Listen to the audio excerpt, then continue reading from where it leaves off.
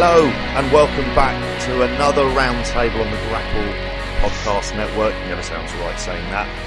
And this month we're doing a special G1 Roundtable to summarise that. Also, hopefully, a little bit of chat at the end about some of the other tournaments that have been going on.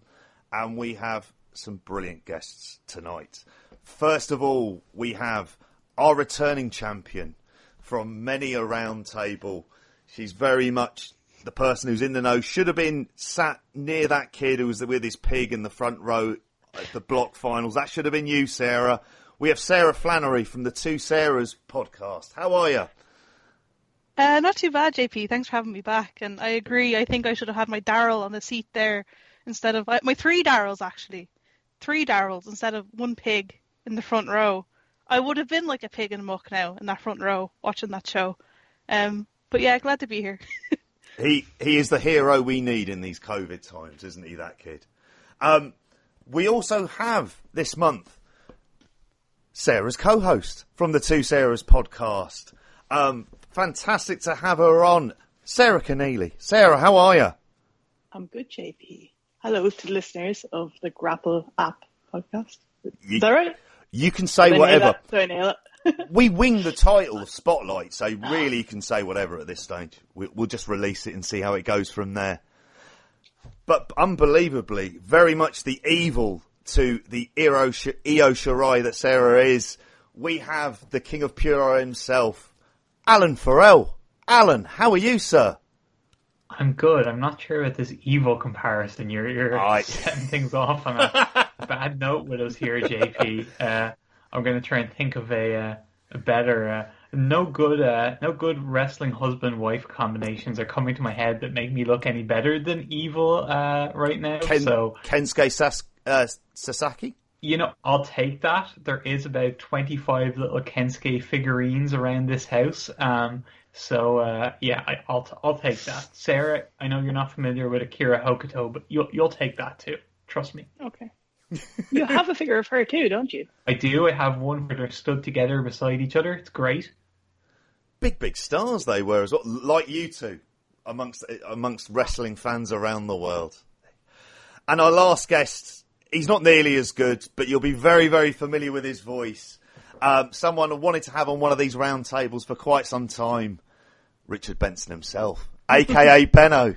How are you? I'm very well, John Paul. The host. You don't get to do hosting duties this time round. You've just left it down to me. That's it, mate. I'm cracking a beer for this one. I'm chilling out. Yeah.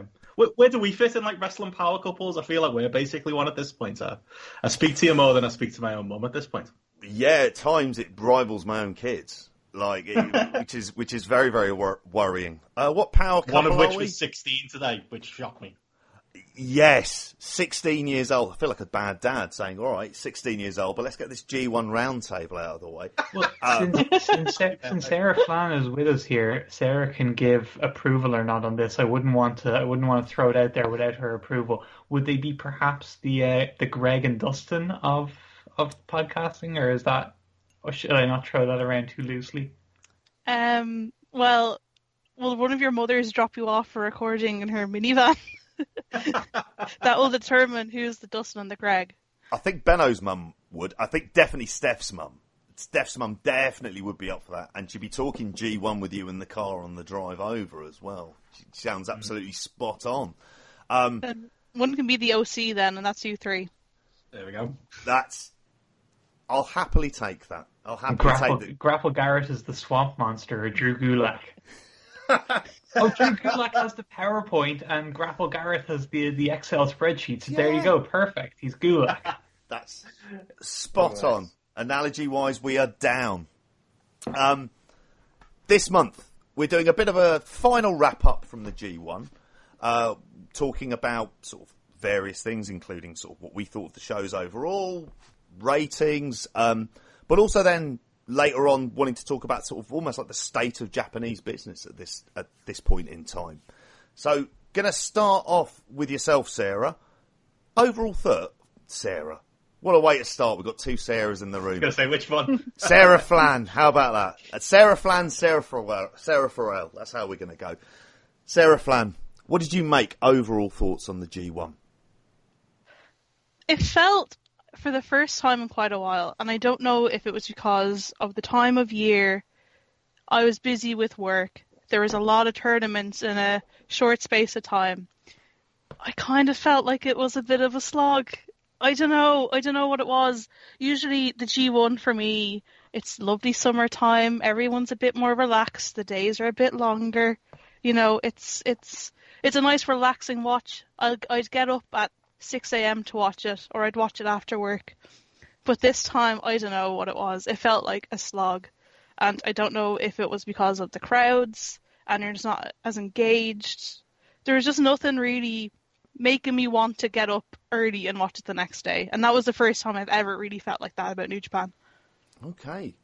How about you, Sarah Farrell? How did you feel about it? Because you didn't see as much of the tournament as perhaps some of us. Is that right? Yeah, I didn't really watch it, and that wasn't me taking any type of a political stand. I just couldn't be arsed with it. I kind of said that I felt like it was like a movie you'd seen, you really liked, but you'd seen it like 10 times before. I had no interest in watching it at all. I think I watched one or two of Yano's matches and maybe an Ishii match here and there. It was on the whole time. Like, don't get me wrong, Alan had it on the TV, so when I'd walk around my house, there would be G1 on, but nothing really hooked me in to sit down and watch it. I wanted to watch the N1 and the Champion Carnival, see what they were about, kind of going into those fresh, but we can talk about those later. So G1 for me was just a write-off, and it wasn't anything to do with Ospreay or anybody like that. I just was not arsed this year. Just weren't feeling it, basically. No, was not feeling it. How about you, Alan? You live in the same house, so like normally I imagine last year, 2 years before that, it would have been like a kind of great thing to do throughout the summer, sort of sit down and be able to kind of power through the G1. I mean, how did you find this year's version? Well, I, to be fair, went into it with cautious expectations. As people who've been listening to my podcast throughout the months, kind of since COVID kicked in, I don't want to say down on current wrestling. It's just I kind of have current wrestling on a bit of a pause in terms of my attachment and interest to it. I'm still keeping up with stuff, but I'm just not as invested as I would have been in a normal year, because I know there's such limitations there. There's the kind of thing in the back of your mind of how much is this year just kind of a placeholder year. Like, that's right across the board with all companies, and just things don't feel right. And I've been waiting years to be able to really dedicate enough time as I wanted to go back and watch kind of all the old stuff I want to watch and all the millions of rewatch projects I have and dig into. And I've been able to do a lot of that this year, and that's got my juices flowing a lot more. So I had tempered expectations for the G1. I wrote an article for the Torch newsletter about 3 weeks out from the G1 where I kind of basically was telling people, this was before they announced the guys they were going to have over from the US and the UK and everything. And I was basically saying people should really temper their expectations. This won't be like a G1 that we've seen in recent years. So with those low expectations, to be honest, it didn't disappoint for me. Like maybe I get the impression it did for Sarah Flann when she was talking about it. So I think it kind of ended up pretty much how I visualized a G1 during this COVID era was going to be, particularly once they announced the lineup. It was probably, from what I thought before they announced the lineup, it actually probably ended up better than I expected, because I didn't think they would be getting in guys like Jay White and Will Ospreay and Kenta. And honestly, Jay White was probably one of the guys that really, just in terms of promos and character work and everything, he was one of the guys that really kept things ticking over for me throughout the tournament and kept me engaged. So I think not having Jay and not having those other fly-in guys would have made for a worse experience. So that was a big help. So I think overall, like, if this was a G1, if you just dropped me into this year and I didn't know about COVID or anything like that, and you just sat me down and had me watch the whole G1, I'd be like, why was this G1 so bad? This was so terrible compared to recent years. But with the expectations I had, I wasn't too disappointed at all. I thought it did a lot of good things, and they basically hit the ceiling for what I think they could have got out of a G1, with a couple of things here or there that could have been improved. But I mean, that's the case every year, really. How about you, Benno? We covered all of these on Spotlight. We went through the whole thing. You've had a bit of time now to kind of think about it and decompress on it. Has it stuck with you at all? Yeah, I think that's why we do these wrap-up shows, isn't it? Because we're in it and we're watching it, you know, and having to review it week to week. And there's shows, isn't there, where like me and you are just about, and we'll talk about the B block later, but just about struggling to fit a B block show in before, literally seconds before we press record. And even when it comes, you know, right up to the final, we record it on final day. So yeah, I always think these podcasts are a good idea to kind of decompress and look at them with a bit of distance. And yeah, I'm kind of like, I think for me, I'm glad it happened. I look back at it and I think there's people who I've seen outright say, you know, it's one of the worst G1s they've seen, or the worst modern G1. And to be honest, I think for most of it, I was just happy it was taking place. Like, with this shit of a year we've all been living through, it was nice. It's a hell of an achievement that they were able to pull it off to the degree that they did. It's a hell of a great stroke of luck that they got, that they didn't run into any issues. And I know kind of cases were going down in Japan at this point. They were back on track, so there probably wasn't as much risk as if it happened in August when Japan was kind of spiking again. But still, they needed luck on their side. And yeah, I think it was they were able to keep the same schedule that they had originally announced at the start of the year. Like, they didn't have to change any shows, venues, nothing like that, which is remarkable. Yeah, it's crazy. And like you said before, like the fact that they were able to get the fly-ins and pull that off as well. Because I think we were all dreading a tournament that would maybe look a little bit like the New Japan Cup earlier in the year, and it was looking all a little bit uninspiring. So, yeah, I don't know whether for me it was a case of just wanting it to be good and really, really loving that A block because of that. Completely recognised that, yeah, maybe it wasn't up to the standard of previous years. We can get into the different reasons why. But yeah, you know, in this rough period where there isn't much else going on in the world, it was nice to have a reason to, you know, get up early on a Saturday or a Sunday morning, or rush home from work and watch an A block show, and at some point watch a B block show. So yeah, it was again, even if it wasn't exactly to the level of what we normally expect, I think it was good enough and worthwhile of us spending all that time on it, JP. Well, let's get into it. In that case, I mean, going into the specifics of sort of the G1, if we look first of all, and we'll try and start off on possibly be the most positive note. What was your best match in the entire G1? I'm going to start off with you, Alan. What was the one match, if you're picking one that was kind of like, that was the one you thought was the absolute banger of the tournament? Oh, hands down, easy answer, no doubt about it. It was Shingo versus Okada. Like, that was probably the only current match I've seen since that AEW show at the end of February.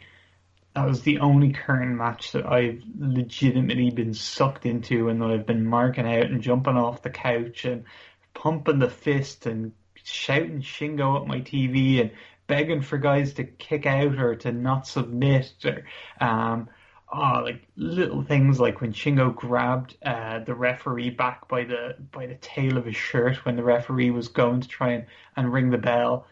I was freaking out. Like, I for 25 minutes or whatever it was, I forgot there was COVID. I forgot that this was a clap crowd.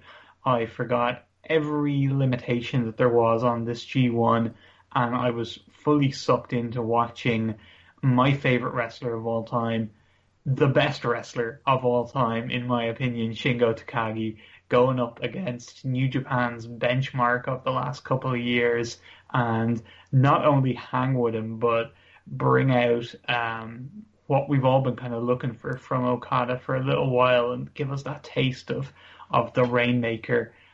He's still obviously holding stuff back, but a taste of the Rainmaker at his best.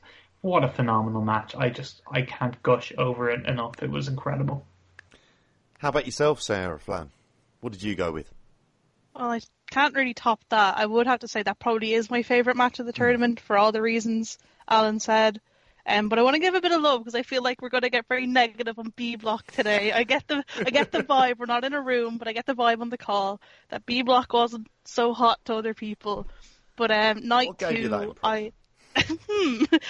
maybe the weekly shows. I listened to what you guys had to say.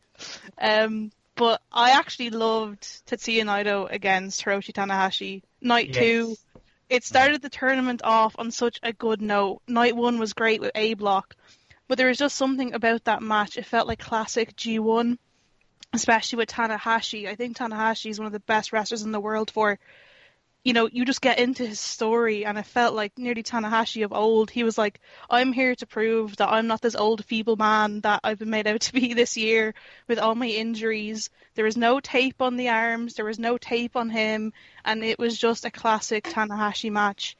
And I think it kind of set the tone for him for the tournament, that he isn't, like, that story's gone. He's not going to be this injured person throughout that we've seen in recent years.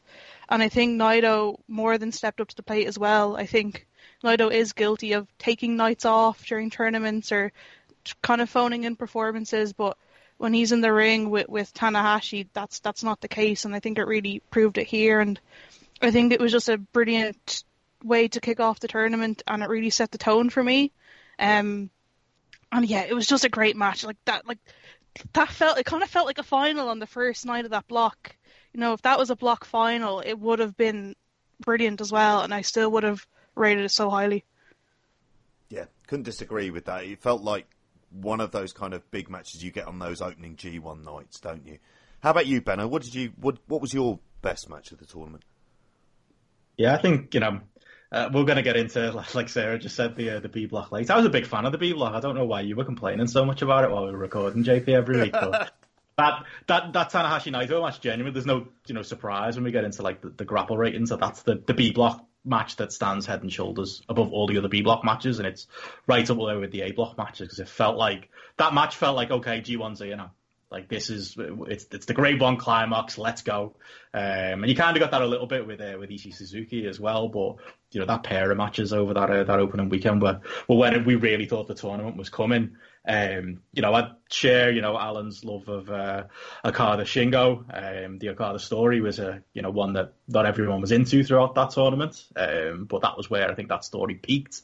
And I honestly think that night 13, where that match took place, like, it had the best 1-2 combo of the tournament, because I think for me, I actually just about preferred Ibushi Suzuki from that night, because that was like that was the double main event of that night. I look back at that now, and at the time when you're reviewing it, you don't really see the forest for the trees sometimes, and you look back and just think, my God, both of those matches took place on the same night.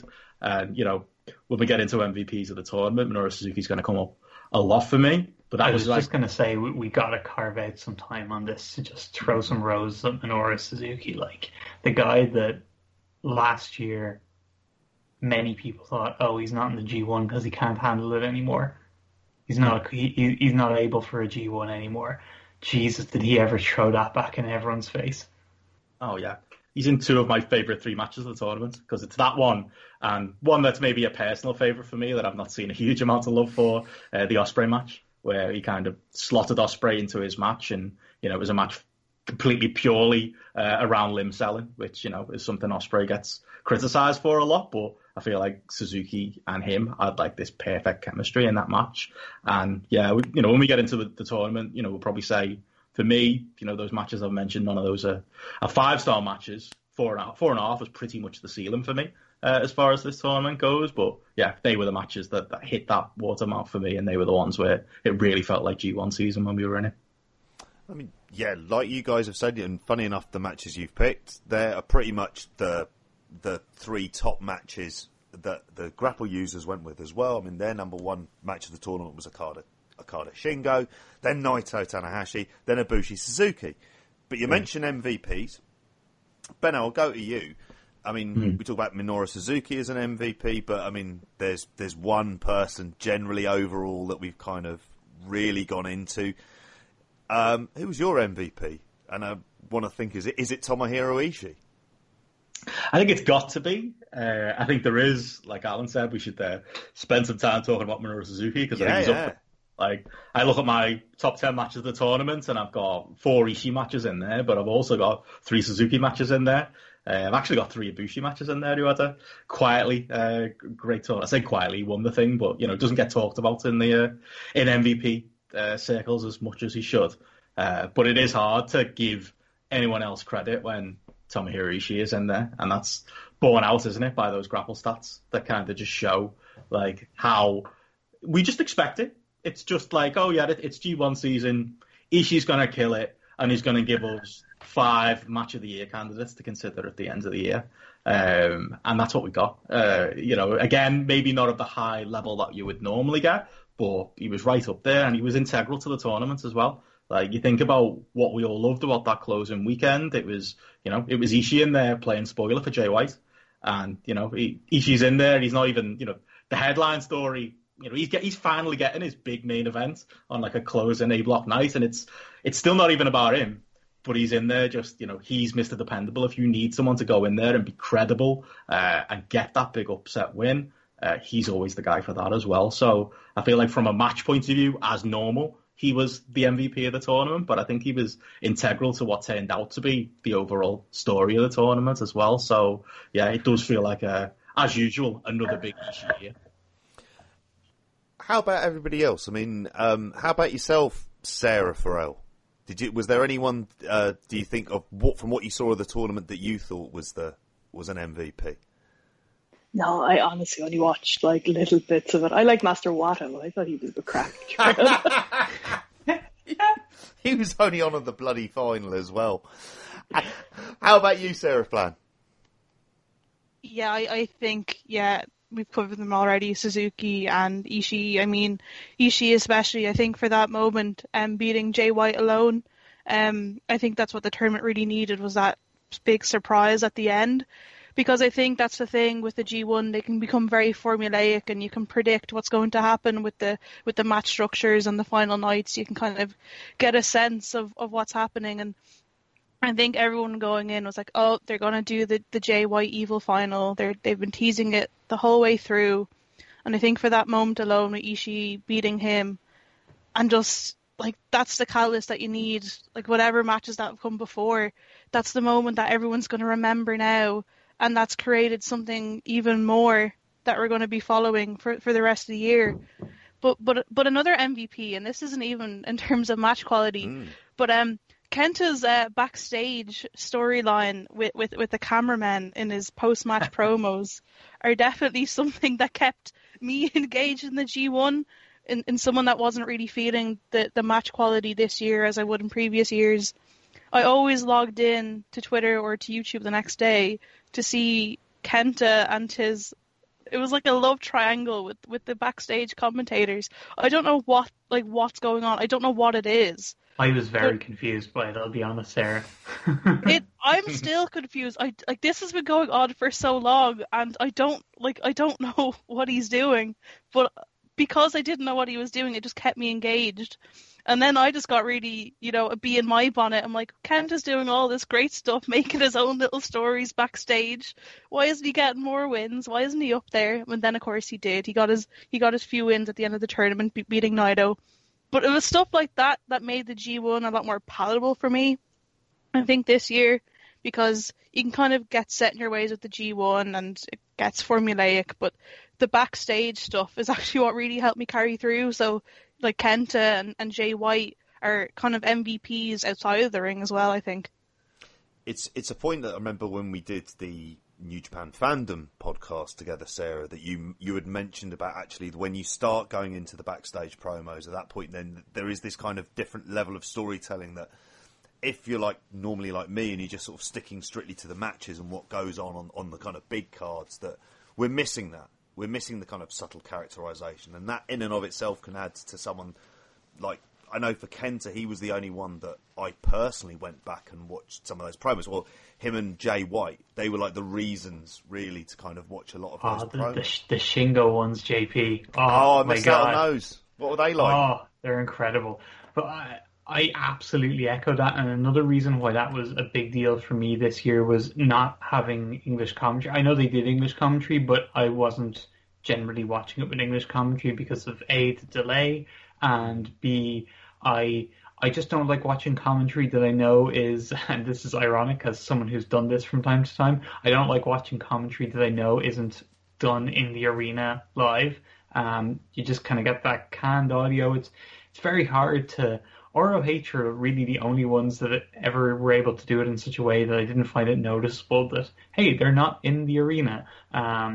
So like that, they might have done a good job with it. It might be fairly unnoticeable, but I didn't give it a chance. I'll be honest. I just stuck to the Japanese broadcast, and Kevin Kelly over the years and Chris Charlton and all the guys have done such a great job adding those character tidbits, explaining things in the story, that if you are someone like you, JP, who's not really investing a ton of time into the backstage promos, they're going to give you the key nuggets that you need to know in the commentary. So not having that this year, I definitely leaned on the backstage promos a bit more, and it just added that bit of flavor to what was happening in the ring, because what was happening in the ring could be quite just... we'd see some pattern stuff, and there was a lot of stuff that was quite similar. And like things like Taichi. So Taichi does this shtick where he acts like the whole thing is a sumo competition.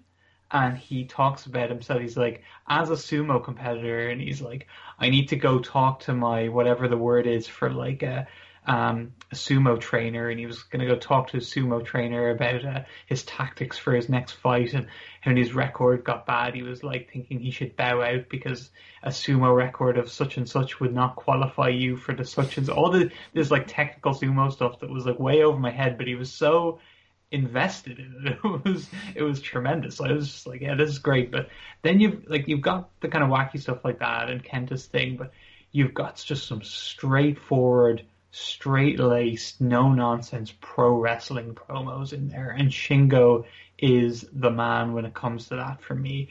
Even if there wasn't subtitles, I'd be getting fired up watching this man's promos. The cadence, the look in his eyes, it's just unbelievable, and it adds so much to my appreciation of him as a wrestler, because what he feels and how he approaches wrestling comes through so much in those promos. You see what he's all about.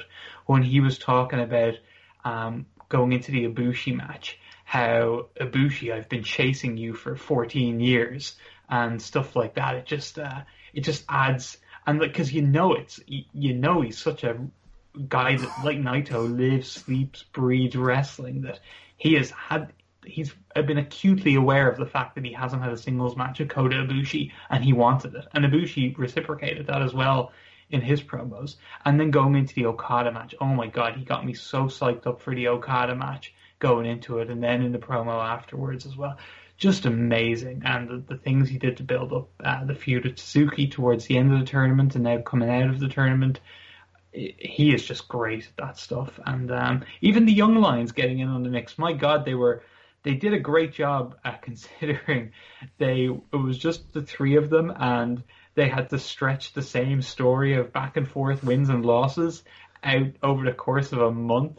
And God bless Gabriel Kidd. The guy, he's certainly not shy, because he was happy to talk for 6 or 7 minutes at a time at some point, and he was finding points to make and things to talk about, and take jibes at things the other young lions had said, and be like, Suji, I saw what you said after this show. You said that I thought that I was complacent or whatever. Well, I just showed you, mate, this, or I beat you with my double underhook suplex. Let's see you find a counter for that. And then the next day, Suji would be like, you don't think I can get a counter for your double underhook suplex? I'll be training. I'll get a counter. You just watch. Just things like that just, when these three lads are just wrestling each other over and over again, fair play to them for finding little stories to tack onto it. They definitely made the most with what they had. And I know something we'd like to come on to at the end, but the formatting of these cards just kind of perfect. And I think it really helped with having that young lion match at the start as you kind of, to wet your whistle. But you mentioned Shingo. And we're talking sort of MVPs and looking at some of the GRAPPL ratings on here for like people in terms of what they thought who had the best matches. We have Ishii here at sort of pretty much just over 4. I know Gareth very handily has done excluding Yano and Yujiro, what that adds into the mix. Poor Yujiro. Poor Yujiro. Who I will say was not as bad as what I thought he would be. But then the other people we've mentioned on there, Kota Ibushi as well. In second, Shingo in third. and then we got Ospreay in 4th, and then Jay White in 5th, and then we got Okada in 6th. So, but it seems to be that very much, like, in particular, the sort of top 4 in terms of match quality, they led that. And I'm going to go, and in some ways, kind of go around MVPs. That I suppose you think of the kind of the most improved and the quiet kind of MVPs. And Ben, I'm going to go to you. In terms of Shingo, was he, I mean, Alan has said there in terms of his promo ability, which I'm going to have to go back and have a look at some of these. The match, we agree that generally he had the best match in the tournament. It didn't feel like, in some ways, though, at times he had a substantial G1. Would I be wrong in thinking that? Yeah, I mean, for me, I didn't really, when we're talking MVP, and I was thinking, who do I enjoy most out of the tournament? Obviously, Ishii springs to mind. In this year, obviously, Suzuki sprung to mind.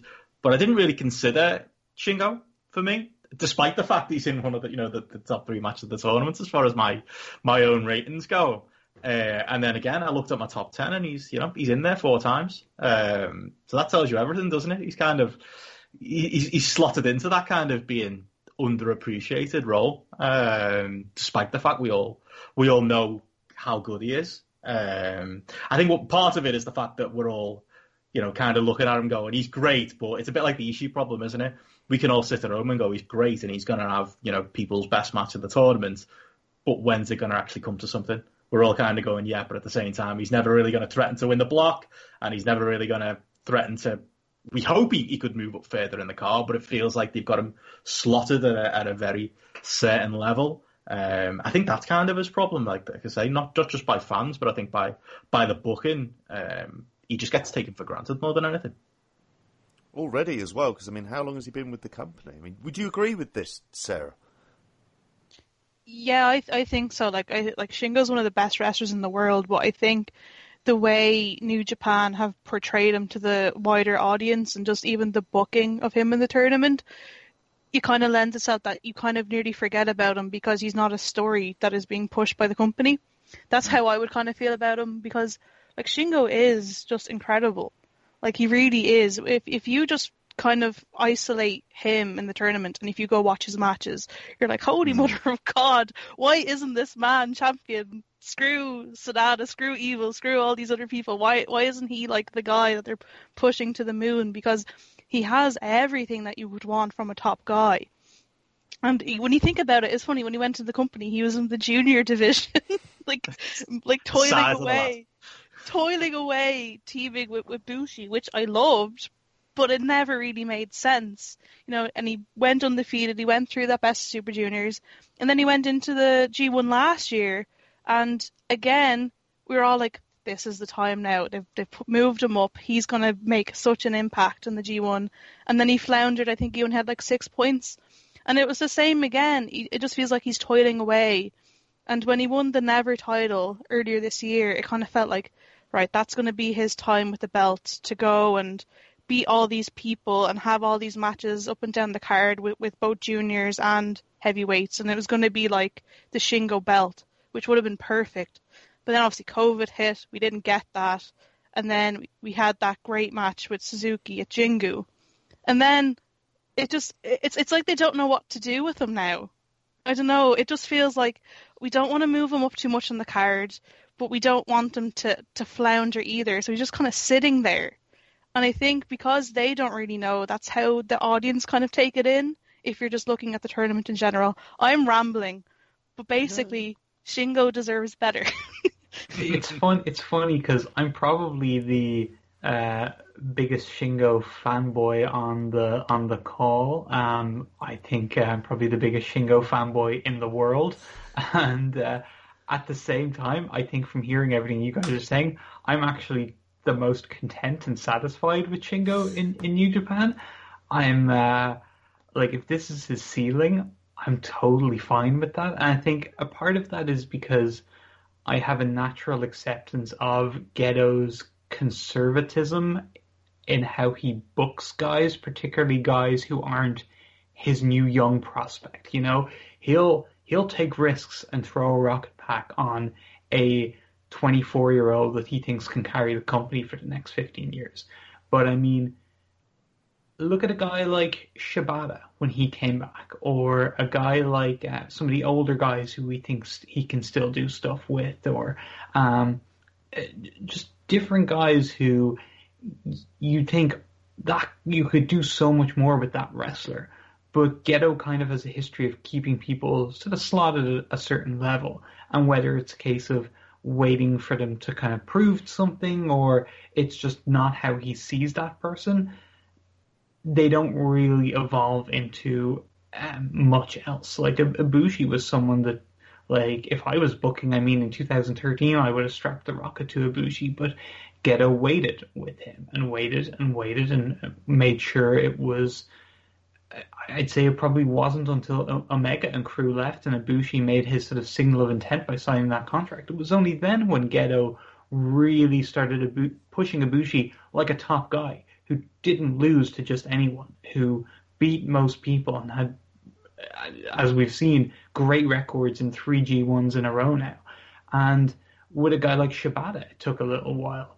And with other people, like a guy like Kanemaru comes in, very similar to Shingo, a seasoned veteran, great worker. He's given his slot. He's used in a role on the cards, and he's appreciated for that role. But he's not going to be moving out of his lane, and certainly not for any long period of time. And I think Shingo is probably viewed as a beefed up version of Kanemaru, not in terms of size, although he is, but more so in terms of his stature as a star and his ability as a wrestler. And I think Gedo appreciates that. And I first of all, when he was put in as a junior in two years ago, a lot of people were kicking up a fuss over that. And like some big Shingo fans, like, particularly fans who don't like New Japan, they were like, oh, look at this, just being wasted as a junior, they should be making him champion. And I was like, this is great. There's a ton of awesome juniors in New Japan for him to work with. He's going to have kick-ass matches. He's going to get over. It's a great way to introduce him. And the push they gave him through that junior division, having the incredible junior tag title matches, the best ones I think we've seen in 5-6 years, and then having that all-timer Best of the Super Juniors, which just so happened to be alongside Will Ospreay, also having an all-timer Best of Super Juniors, and then meeting in the final. Like, I mean, to me, he put stuff in the history books during those few weeks. Like, that's legacy shit to me, and like, I'm delighted with it. Just because it's not winning the IWGP Heavyweight title at the Tokyo Dome, it doesn't negate how great of achievement it was for me. And then just having him go out and beat Kojima on a big Osaka Dominion show to cement him as a heavyweight days after the Ospreay match, and then having him enter the G1 where, like, yeah, his record wasn't great, but they gave him a main event in Osaka against Naito where they went nearly half an hour and had this big epic match. Just because he didn't win, it's that stuff is legacy building things, and Shingo's legacy will probably never be the poster boy of the company with the titles, but he's going to have a similar legacy to a guy like Ishii, I think, when it's all said and done. Probably more, he'll probably have more W's in the record book than Ishii does, because I think losing more than he wins is kind of part of Ishii's whole aura. But Shingo he's going to do great things. He's going to continue to do great things in New Japan. He's done, like, if you were to offer me everything he's done already in the last 2 years when he joined the company, I'd have bit your hand off. So I'm a very content Shingo fan. I'm just happy to see him being used in a way where they appreciate what they have, I think. Yeah, they could do more, but they could probably do more with a bunch of guys on the roster.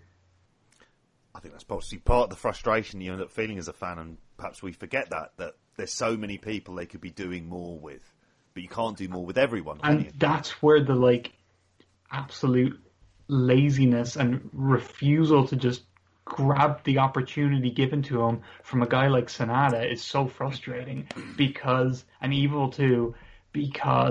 it's like, oh my god, there's so many other guys who you just know would absolutely take the ball and run with it here in this situation. But yeah, like, we'll talk about the final, we'll talk about Sanada's G1, I'm sure, but yeah, that's where that becomes extra frustrating, because there is so much talent throughout the cards. Even a guy like Taichi, you kind of were talking about kind of people who are sort of dark horse MVPs, I suppose. JP, like Taichi is a guy who kind of, I think, did better than a lot of people would have expected, and guys like him, like you'd like to see what they do in the Sonata or Evil role. Like if you gave Sonata the push that Evil got this year, or if you gave Taichi the push that Evil got this year, I'd wager good money he'd have delivered a bit more. Let's go straight into it in terms of those most improved, and that's something I can't disagree with in any way, shape or form. Like, there's lots of people, I think, who manage to have sort of better tournaments than perhaps we expected at times, perhaps given the circumstances. Benno, going to go to you. In terms of most improved, you mentioned Taichi there. Is he up there with your most improved? I mean, there's several people that you could put into this category, particularly from the A block. Definitely, yeah. I mean, Taichi, you look at like those GRAPPL stats, and he's not at the front of the pack, but he's in the middle of the pack. Like, I was raving about Minoru Suzuki before, and based on the GRAPPL stats, he's got literally the same average match as Suzuki, 3.56, and obviously jumps up a bit when you go up to 3.69 when you take out some of the dead weight from the tournament. Yeah, like, he was someone who, going to this tournament, he's not someone I've been a fan of over the years, and I think he's kind of changed some hearts and minds in the last couple of years. But I think this was like the coming out party for that. I think a lot of us were kind of stuck in our ways of, like, remember when we went to see that New Japan show in Altrincham, and he was in there with Ospreay, and it was like, oh, we want, Ospreay had this big match in the UK, and it was with Taichi, and I think we've all got that and similar moments burned in our brain, and the entrance is, it's funny, but it's mid card, isn't it? And he's clearly not even like, he's in the past, he's not even been like the second guy in Suzuki-gun. So I think we've all got this baggage with him. And I felt like this G1 was the time where it opened a lot of eyes. It was like, oh, he's not the same wrestler anymore. He can, he's not going to be up there with your Ishis and your Shingos as far as match averages go. But he's not dead weight either. He's someone who, I think going forward, when you see the blocks get revealed, and obviously when someone like Europe gets announced, you kind of groan and think, okay, that's the night off. I think a lot of people would have said that about Taichi going into this year. And it probably was wrong to say that because of the improvements that he's made. But, since he's put the weight on and he's started to take things a little bit more seriously in ring. But I think even the staunchest haters can't feel that way about him anymore. So, yeah, he's certainly up there. Yoshihashi's up there for me, but, we're talking, if my expectation of Yoshihashi was 2.5, it might be 3 now. I don't know if that counts as a most improved. And obviously, greatest trios wrestler in the world, I have to say at the moment.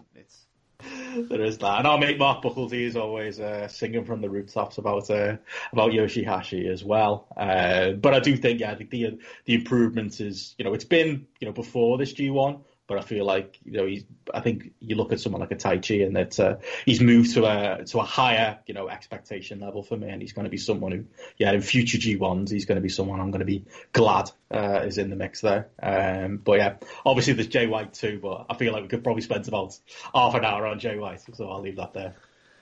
How about you, Sarah Flann? How did you, in terms of your most improved? Was there people, because you mentioned at times this being kind of a chore, were there people, though, that you were pleasantly surprised by? In short, no. But I think, like, I echo the thoughts on Taichi, and I think it's because, like, I think we were right in years previous that he was a chore because he had the Suzuki-gun antics, and I don't think it was part of his character, of course, that he didn't really take it all seriously. And he was just kind of there to cause shenanigans. And when you have enough shenanigans going on, you just kind of get sick of people and you just want to turn off. Whereas I think this year, he played it a lot more seriously in his matches, at least.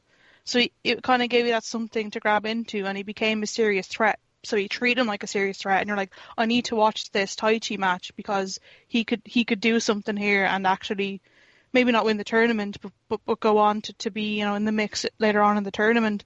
And I think he really proved that this year. And yeah, Yoshihashi as well. I feel so sorry for Yoshihashi because we're all so horrible to him. Like he just gets the brunt of everything. But he's one of those people. He's the epitome of you tried. So we can't be mean because you tried your hardest in every single match, and that's what he does. He goes out there and does his best. So I think that warrants something. But yeah, I don't really have any sort of people that didn't exceed my expectations. I think I have a list of people who did worse than I expected them to during the G1, more so than anything. Like, that list goes on. I mean, I could mention Jay White as a positive, but I'm a big fan of his anyway, so I knew he was going to have a good tournament. Well, I'll give you one that I think exceeded my expectations. Maybe it might sound like a strange name to say this because he's someone who we'd always attach such high expectations to, but Hiroshi Tanahashi, especially with the storyline of him kind of being the weak link of the tag team with Ibushi, and him coming out in that first match and making such a statement of intent with Naito. And then there was a bunch of other ones. Do you know what one I really liked was the Goto match?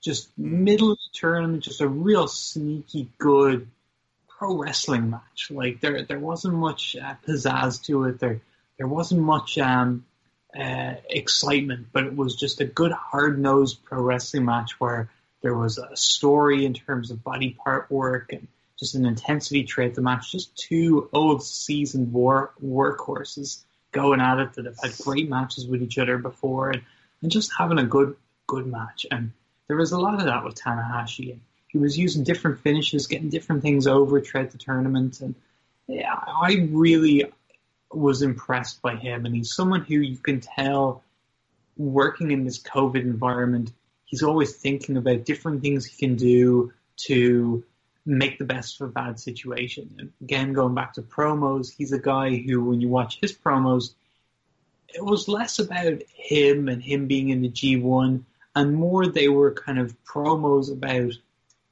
he was representing the company and speaking to the fans and kind of talking about, like, while other guys would be in their promos trying to kind of get over their story or the match he just had, Tanahashi would do that, but he'd also be really sending a message to you about, hey, we're trying to really give you guys something, and we hope we're doing right by you, and we hope you're doing okay and you're enjoying with things, and stick with us, stick with New Japan. We will reward you. We're gonna keep working hard. And that's what we saw from him. He didn't just send that message. He gave that message in the ring every night because that guy just kept working so hard, so much harder than you'd have any right to expect from him for the shift he's already put in the last few years, and how his body is probably a little worse for wear for sure. You can tell by just how the guy walks. Yeah, I actually think this year is the year I've enjoyed Tanahashi the most in a long time, even though he won the G1 like 2 years ago. I actually really enjoyed him because I think he took you on that journey, with fans, not as many fans being there, being quite quiet. You lived the G1 through him, and I think like something like that is so important, and that's what he does better than anyone. Like you said, just he cares about you, the fans, and it feels like he's talking to you when you're sitting at home and he's doing that backstage promo. It's like he's talking to me. He cares about me, and he hopes that I'm doing well, and he's doing everything in that ring for me, the fan. And throughout that whole G1, that just felt nice, And Tanahashi, I think, has now really settled into that role. And like everyone knew he wasn't going to win, because of how his story is played out. But that didn't mean that when you were sitting and watching him, you were like, but that's Tanahashi. He could win. Why? Because he's Tanahashi. At the end of the day, you just get sucked into him. So yeah, that is actually one I didn't even think about. It's fascinating with him because it's like he's moved on from the ace to the ambassador of the company. Yes, that's a great word for it. He is, isn't he? He's the kind of overall figurehead, and I always think now with the image of him, it's the virtual crowd hugs as almost being like the kind of ambassadorial sign of like I love you, we love you as a company, and he does that, and he gets the responses back as well, and it's hard not to think of like that's just something that's entirely organic, but it kind of sums it up. And I'd also sorry. Sorry, JP, I get a little creeped out by the intensity of the eye contact with those hugs. Stares into their soul. He's a good lad. That's how we can end this call. Big virtual hug. But you mentioned him earlier on. Going to go to you, Benno. We've at times been critical about Jay White. I think now is possibly I know, I can't believe it. Joe, rest in peace. He's not dead. I don't know why I did that. Sounds a bit harsh. But he pointed to the sky, everyone. Yeah. I spoke to him today. You'll all be pleased to know he's very annoyed about something, and it's to do with COVID testing, but I'll just leave that there. Classic Joe. But bringing up Jay White, someone who we've been brutal about, was this the year that we got it, Benno? Yeah, and that's the question, isn't it? Because is it us or is it Jay White? I would submit last year in my top 4 matches of the year was the match with I've had him up there for me, the match with Ibushi. He is I gave that 4.75 stars, a higher rating than I gave any match in this G1. But for the rest of the tournament, all we did was moan about him, wasn't it? And I think this year, to be honest, was the year where for me maybe it clicked more, maybe he put it together more. He came in motivated as well. There's the other thing, and I think we started to see things that the likes of Sarah will have been pointing out in the past about Jay White, and the likes of Steph, who's told us off many a times about Jay White as well. We've started to see it more. So I do think it's a combination of the two. But I feel like whereas last year, I was singing, his praises from the Ibushi match, and I was like, oh, how smart is Ibushi to fit the Jay White shenanigans so perfectly into a great wrestling match? I feel like Jay White has done that himself this year. And you mentioned before going through, the top performance of the tournament. He's in the top 5 as far as match quality goes, and that would usually be the thing you'd beat him over the head with, isn't it? And maybe his ceiling is a little bit, lower on average, but I can't say there was a Jay White match in this tournament I didn't enjoy. Every time I feel like he had, one of Ospreay's best matches, slotting Ospreay into his style of match.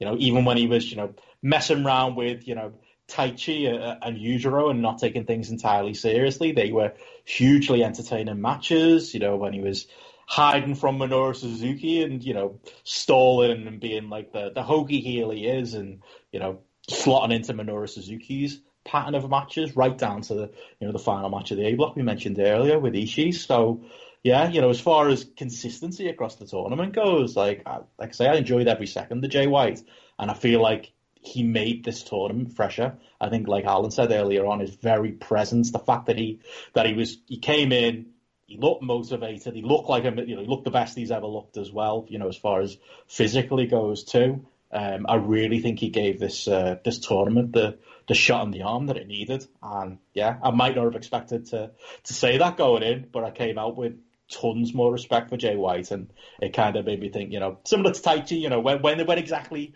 did this change, or did it change? Is it just us? Because I know, obviously you, Sarah, you've been singing the praises of Jay for a while, and it must be cathartic for you to see even the likes of us, grumpy old Ben, coming round on him finally. Yeah, because I think I was there for the finals last year in person, and like I haven't watched that match back. I just don't want to do it because it was just so perfect. The whole dynamic of Jay and his gang of merry men in the Bullet Club coming out against Ibushi, who was alone in the ring, but he had the whole crowd behind him. And I think I was a fan of Jay White before then. I always have been. But I think since that moment, I was like, there is no one in New Japan that can do what Jay White does and actually have everyone hate him. Like, people hate him. And that was the great thing about this G1. In all of his bollocksology that he goes on in the ring, you're like, I want to see this little shit get beaten. Like, you just want to see him, like, and that was what made the final night so perfect, because we were all kind of like, oh, he's going to win, he's going to get his way, and he's going to go into the finals, and it's going to be this whole power dynamic thing in Bullet Club. But we saw him get beaten, and it was almost like a victory for all of us to be like, yes, he didn't get his way, he didn't get what he wanted. And that's what makes Jay White so great. And I think what made this year different to last year was, yeah, he kind of had the start of the match, he'd play around with the crowd and do the claps, and whoever he was against, he'd kind of, berate them a little bit. But then he did back it up in ring, and there wasn't as much of the interference as there was in previous years. He's like, no, I'm Jay, this is the J1, I'm going to let myself do the talking now after I lure them into a false sense of security. And, when you compare, say, Jay White to Evil, who kind of had the story of Jay White from years previous with all the interferences and Dick to Go there being the spoiler as it was, I think nearly having Evil there made you appreciate, actually, Jay White's not that bad. Jay White's actually really good.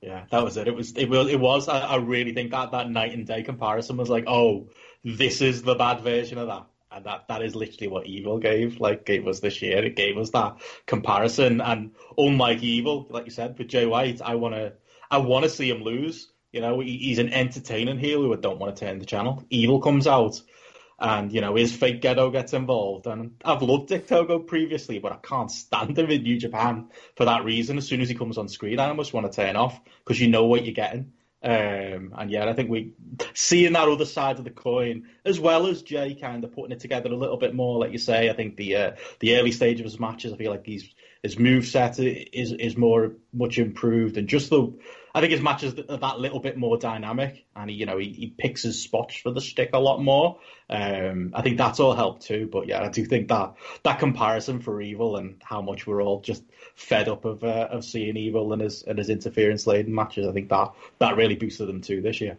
The difference for me between the two of them is that Jay is always working. Like, whatever he's doing, he's okay. Maybe it's not necessarily working hard with flashy moves or whatever, or a big exchange, although he does plenty of that stuff. But if it's facial expressions, or interacting with the ref, or interacting with his opponent, shit talking the fans, like things like when he went out to the crowd and was trying to lead them in I think it was an Ibushi chant that one time, and he's always doing something. Evil is never doing anything. He just has that same stupid look on his face. He just meanders around. He doesn't do anything. And then eventually I'll be honest, it may kill my journalistic credibility here, and JP, feel free to boot me off the show after I say this. But I gave up on Evil halfway through the tournament. Since this heel turn, I've seen enough of the guy. I've given him more than enough opportunities to show me something different. I'm not seeing anything different ever. And halfway through, I just started either skipping his matches or leaving them on in the background as I just did the washing up or something.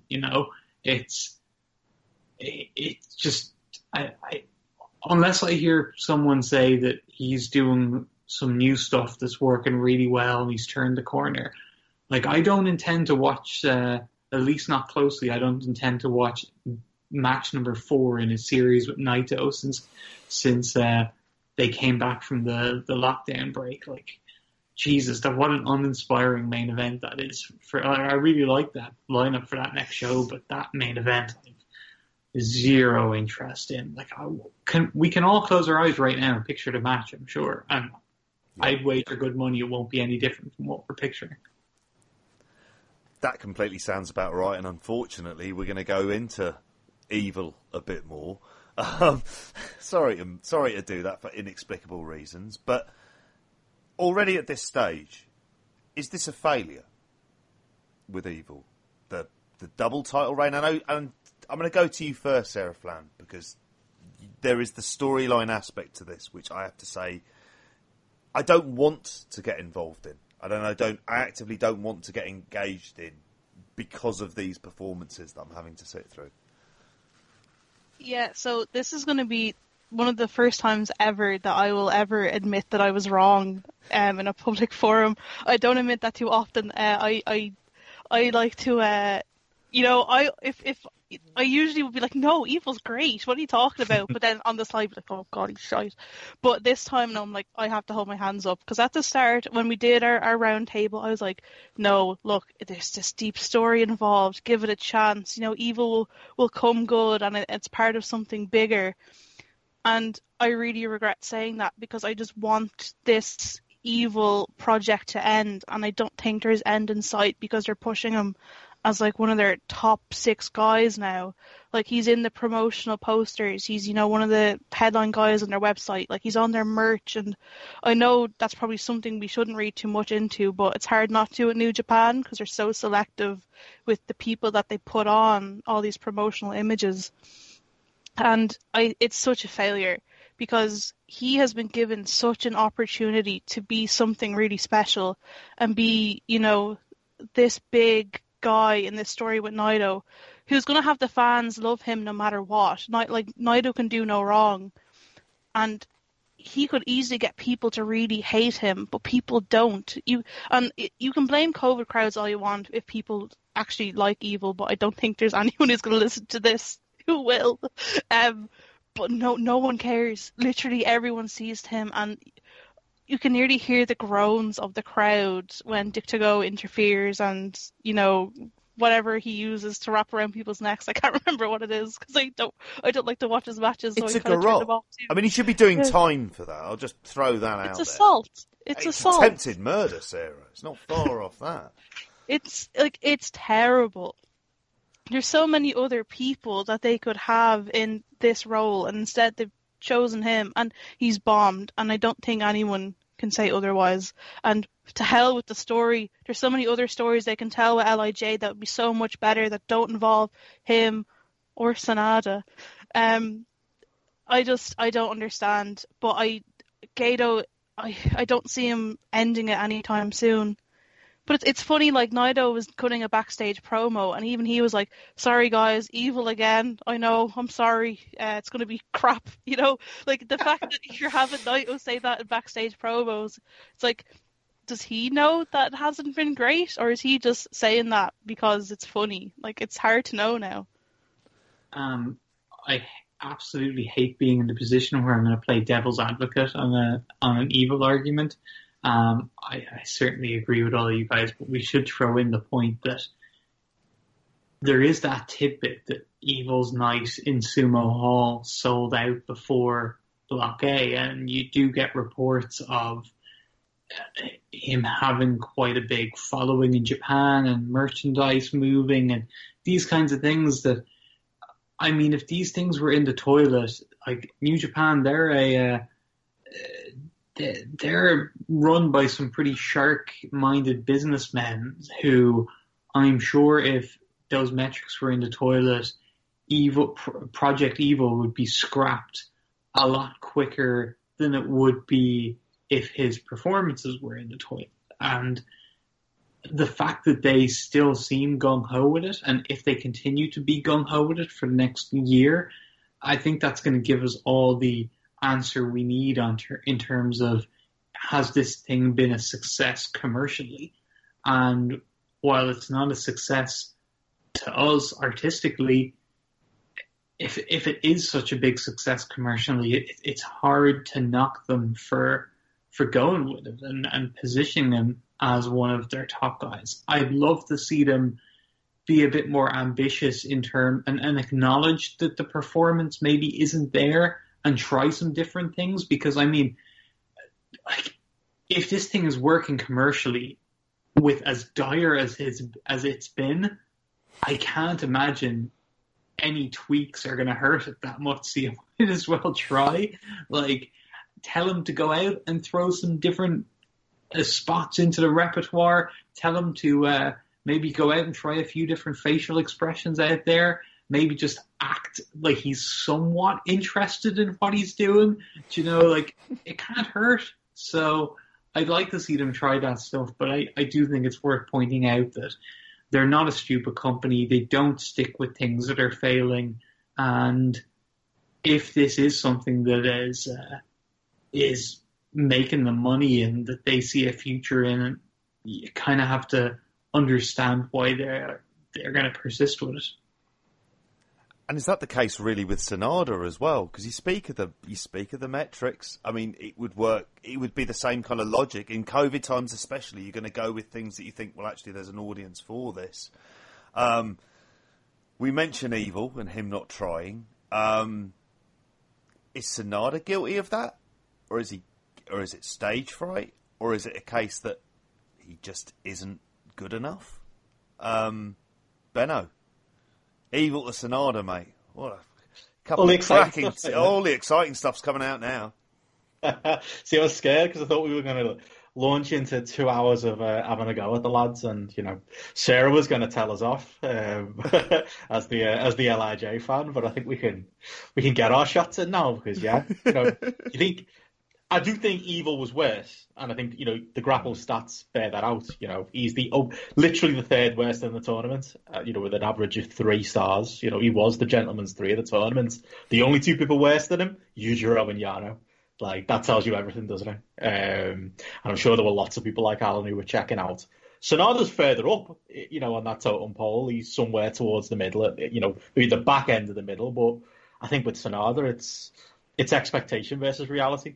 Because I think with Evil, I think we all kind of saw it coming. And even if you are an Evil fan, I think even the people who are still out there, and like Alan said, it seems like there's plenty of them in Japan, and the numbers bear that out. And if they go with them at Wrestle Kingdom on one of the one of the big matches on two of the nights, I think that's going to tell us that too.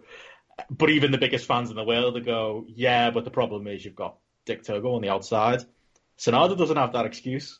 And Sonada is someone who, how many years in a row has it been? Like, I put my pick'ems together last year for Voices of Wrestling and went with Sonada all the way, and it didn't happen. And then this year you heard those rumours again, and it was like, are they really going to go with Sonada? And this year it felt like the year they pulled the trigger, and he just didn't live up to it. I would describe Evil as dead behind the eyes, but I'd say that about Sonada too. And I know it's supposed to be his gimmick with this cold skull stuff, but if you're ever going to show us more, this was the time to show us more. He got put in pretty much the 2 biggest matches of the tournament, and he disappointed in both. I'm not saying they were 2-star matches, but they weren't up there with what you would expect from somebody being put in that position. And I'm not blaming Ibushi for the final.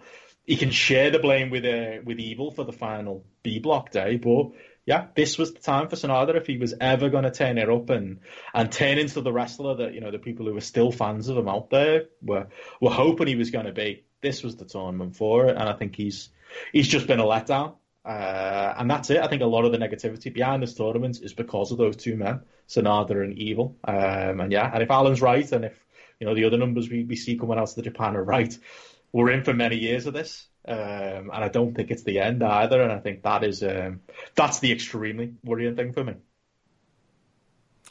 Yeah. Alan, how about for yourself when it comes to Sonada? I mean, you've been brutal there on Evil, but you mentioned earlier on with Sonada, is he just simply not up to it? The thing that really gave me cause for concern in seeing his performances in this G1, the thing that really stands out in this promotion amongst this roster of wrestlers, where the level of polish the standard is so high, like you don't see a lot of sloppiness in the work. And I'm talking sloppiness which takes you, the viewer, out of the match, but also sloppiness which puts his opponent at risk and puts himself at risk during the matches. The amount of that we're seeing from Sonada is quite frankly concerning. And really, if you're watching Game Changer Wrestling, sorry, Benno, but if you're watching GCW and you're seeing a bunch of sloppiness throughout the card, it's not going to really stand out. If you're watching a New Japan Pro Wrestling G1 Climax show and a guy is botching move after move in a main event, him and Naito, what was the last 5 minutes of that match? That was embarrassing. I couldn't believe what I was watching. You just don't see that in a New Japan ring. Even for the shots for taking at Evil, I don't think anyone would say Evil is someone who is a sloppy work. I think Evil's pretty darn solid in the ring. Like, he's not flashy, he's not exciting, he tends to follow the same pattern. Everything is pretty much by the numbers with him, and there's a lack of energy. But the guy's not botching moves left and right. Sonata is, and of course there's the unexpected botches and the slip-ups here and there, but then there's the things that he just does routinely that don't look good, like that frickin' skull end. For anyone that listened to my TNA show I did at the weekend with the great Galazzo Dan and Eddie Sideburns, cheap plug, I pointed out how in the triple threat ladder match between Low-Ki, Jerry Lynn, and AJ Styles, they've got these 3 rickety ladders that they've set up in the ring with no one holding them. They're rocking back and forth. And Low-Ki gets one of them, I think it was Styles, on the top of these ladders and manages to put him in a dragon sleeper that was tighter and more secure and looked better than every skull end Sonata has ever done in his career, on the comfort of a stable wrestling mat. And these guys were managing to put him to shame on the top of 3 rickety ladders. Like, he just doesn't, like, that. Like, JP, I feel like we could jump on the floor right now and I could give you that move and we could make it look good. Do you know? It doesn't look it doesn't look particularly hard to do, do you know? Like, just slot the arm.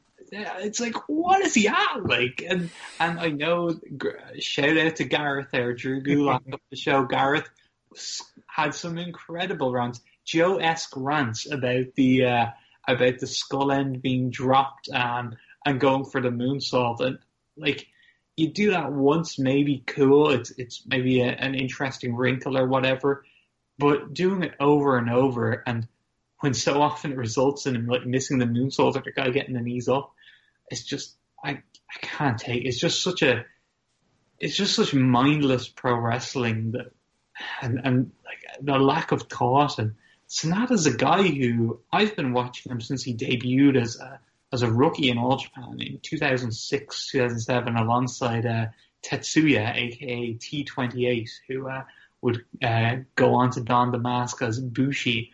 And those guys, like, back then, Bushi, Tetsuya was like a super sloppy kind of rickety kind of guy that you were worried about.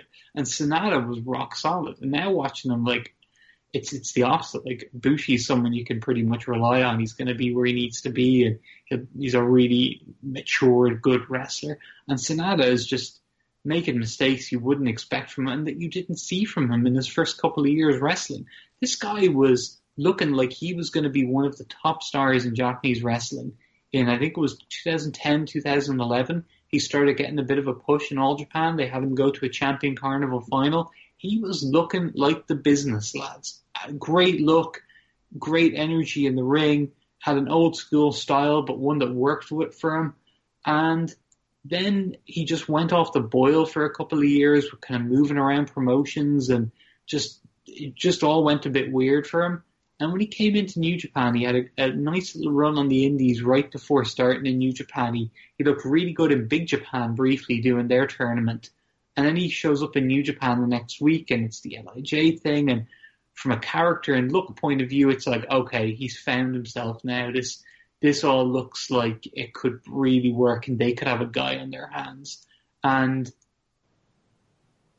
it just never really happened. It's maybe if they had started pushing him sooner, maybe injuries have come into play with him. I don't know. I know the commentary has talked about previously him having nerve issues down his body with his neck and stuff like that, but there's always going to be an element of kayfabe in the commentary for sure. But it could be coming from something, a nugget of something real, that maybe the guy isn't as capable as he was physically 15 years ago. Like, it's a very real possibility. I mean, he wouldn't be the first wrestler to be getting into their mid-30s and having injury issues really causing them to struggle. And it might be that, but either way, whatever the cause is, they really need to think about whether he's fit for purpose as a main eventer.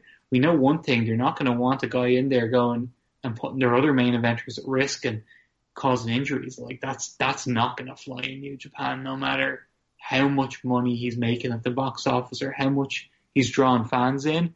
If he's hurting Okada or if he's hurting Shotaro Umino when he comes back, that's not going to fly. Do you think it's the contract status? Because that's always been something that's reported, as if it's almost like there is. I think they've cleaned up all that stuff now. That is. But it might have left a kind of bit of residual kind of feeling about it, and then that's something that can end up just kind of lingering about. You think on his side or both sides? Or? Possibly both sides, because it was something that Gareth pointed out on one of the shows with us, is that he's lost a lot of big matches. He's been booked into some big matches, and he's always been on the losing end. And we wonder at times, is in fact the faith that that's shown in him is more, this is part of the LIJ storyline, so we're kind of obliged to push it because it's good at the box office, but we're not going to give him the big win because this isn't someone we can actually go with really on top. And he lost to Yoshihashi in this G1, so we don't have to look back very far to see him losing to a lower tier guy. Although I'll never say anything bad about Yoshihashi, unlike everyone else. I've got always have. It's there could be some of that still there, but I suppose we still need to determine, was this here's a little pat on the back, we'll give you a G1 final, or was this setting him up for crossing the threshold into future, basically crossing the threshold that I think Evil has crossed already. I don't think Sanada's crossed that threshold into being a guy that, like Sarah said, they're going to put on the posters and all that kind of stuff. I think his positioning at the Dome will probably... he's not got anything for Power Struggle, does he? So there's not a clear path for what he might be doing at the Dome that would be a big deal, that would kind of take him over that threshold that I talked about. So it could just have all been a backpack. This could be something we don't really need to worry about. He could just be slotting right back into being tag team guy, and I wonder who he teams with in Tag League. Does he team with Shingo? Does he team with Naito? That might, if he's teaming with, well, he won't team with Naito because Naito's the champ, so it'll likely be him and Shingo. Who's going to eat the falls in that team? That's going to tell you a lot, won't it? Definitely.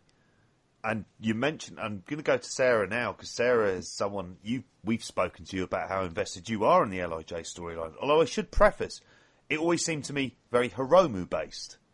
That's where the love was. That's where the love was when it came to the LIJ storyline.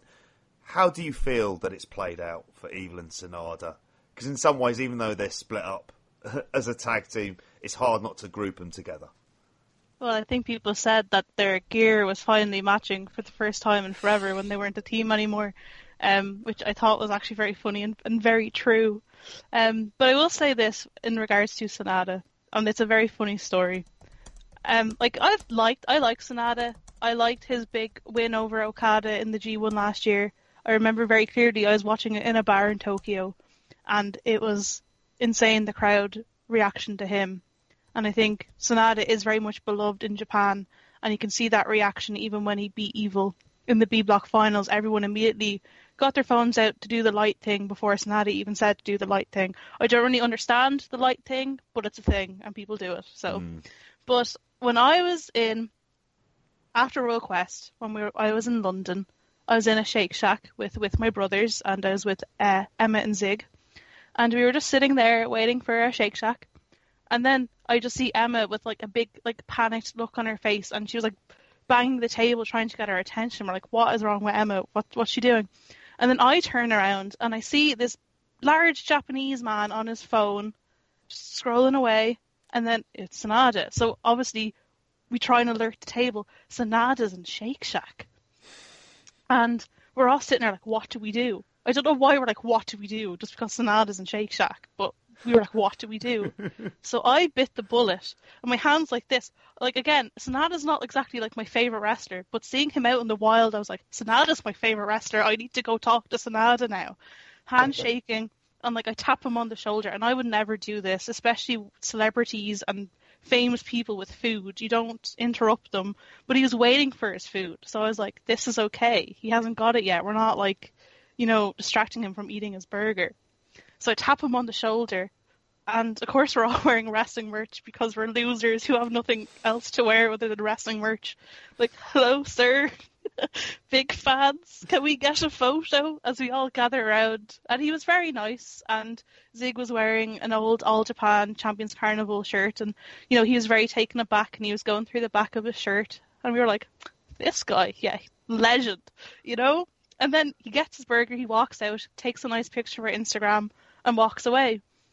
And since that day, I'm like, I will never say a bad word about my personal close friend, Sanada, because of I'll say it to you, isn't it? Yeah. Those 10 seconds in Shake Shack in London meant a lot to us. And since then, it's so stupid. And this is a warning for everyone out there. Do not get attached to wrestlers because of 10-second interactions, because it's bad. But since then, I've had, I actually really like Sanada because he was nice to me in 10 seconds in Shake Shack.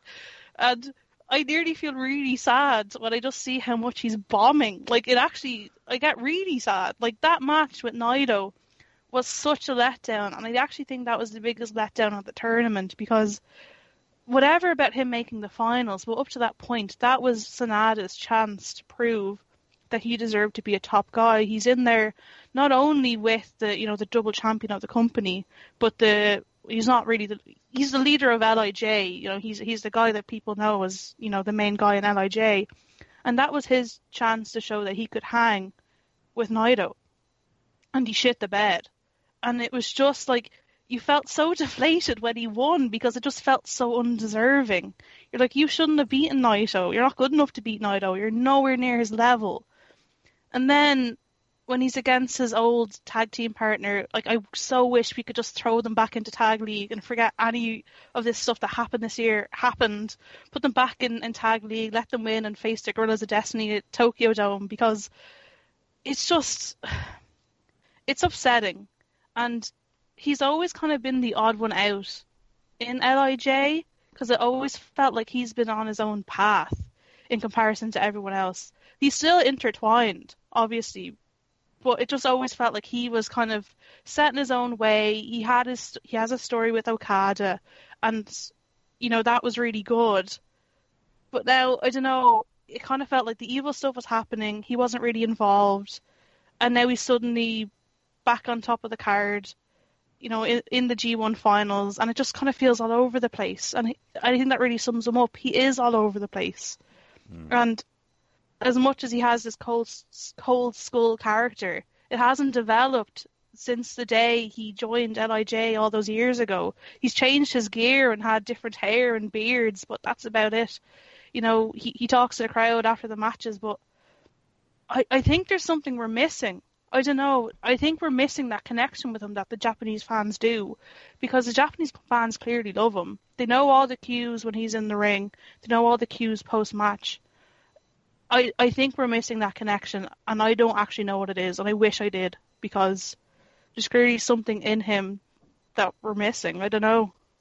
It's going to cause me great pain to make this comparison, but is it maybe an element of the stoicism of Mitsuharu Misawa, which was always apparently a big thing that got him over with the Japanese crowds, and just to us that might, to a Western fan that's used to a rambunctious American wrestling and whatnot, the first time I saw Misawa, I was like, this guy doesn't do much facially or anything. It's very just kind of almost like he's asleep out there. He'll be pulling his trunks over his belly button occasionally and stuff like that.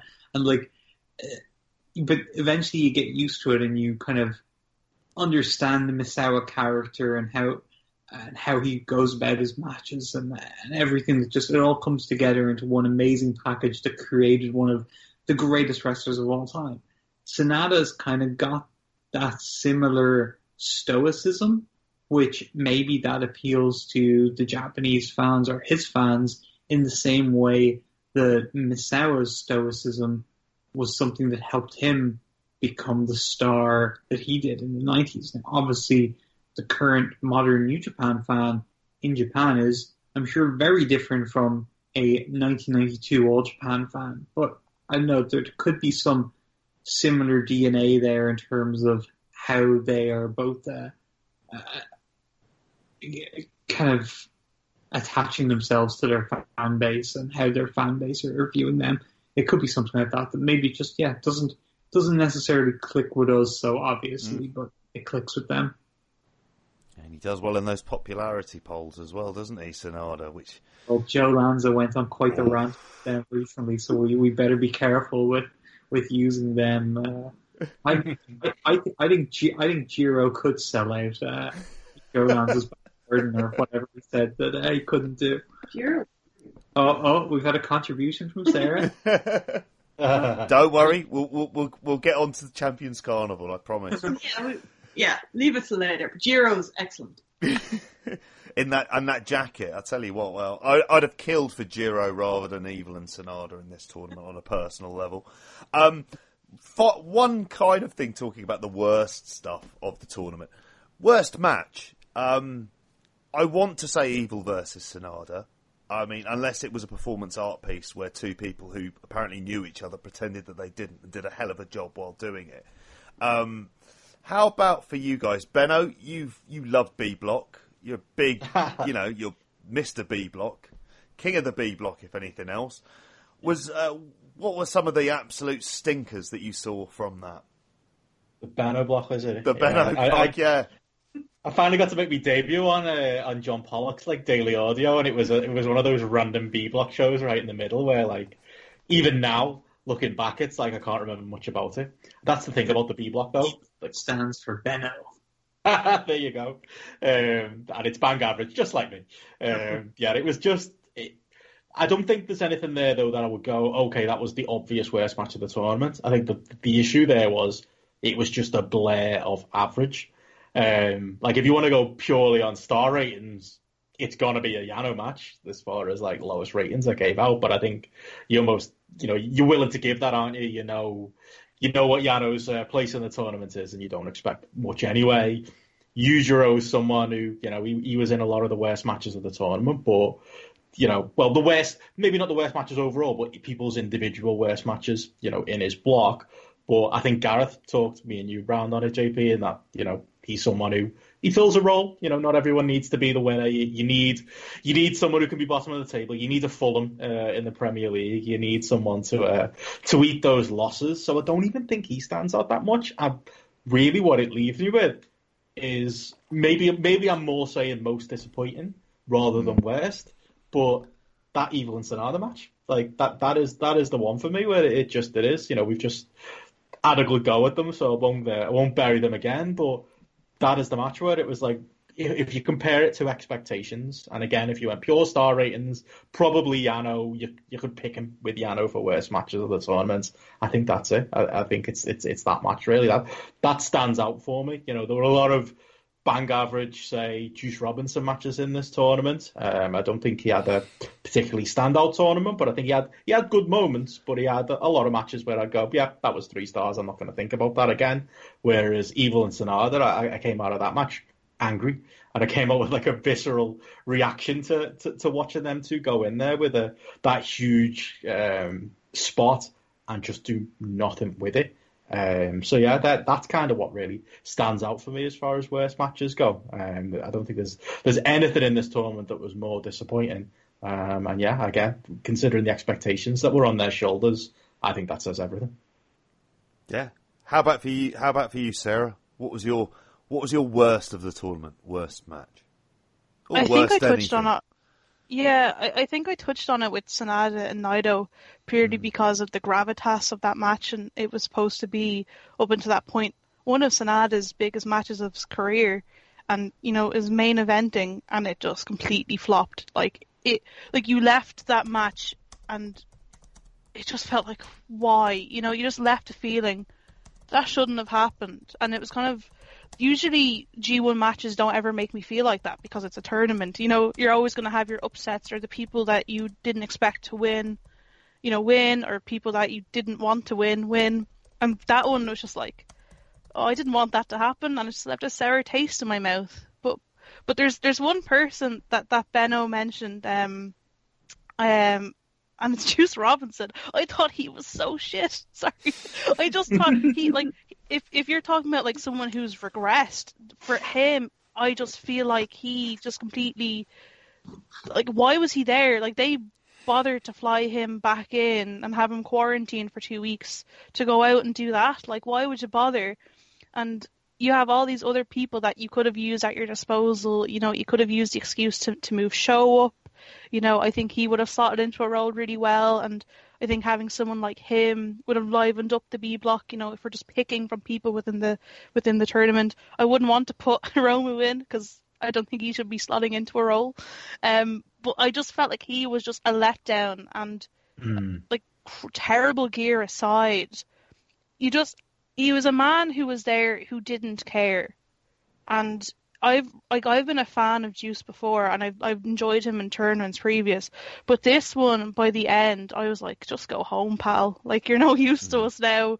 You don't care. I'm not going to invest in you if you're not going to invest in yourself. I think that says everything with him. Like, he's like, like, I'm just looking at my grapple ratings, and the lowest, you know, I went lower than 2 for some Yano matches, but the lowest rating that I've given is 2 stars for Evil and Juice Robinson. Couldn't tell you to think about that match. I don't remember anything about it. I don't remember anything about Juice Robinson's tournament, if I'm honest. Like, he just looks like he's someone on holiday. He looks like someone who just doesn't care. And, you know, there's wrestlers in the world, like, you know, who have that about them. You know, as soon as they finish their match, they go home and they're not thinking about wrestling.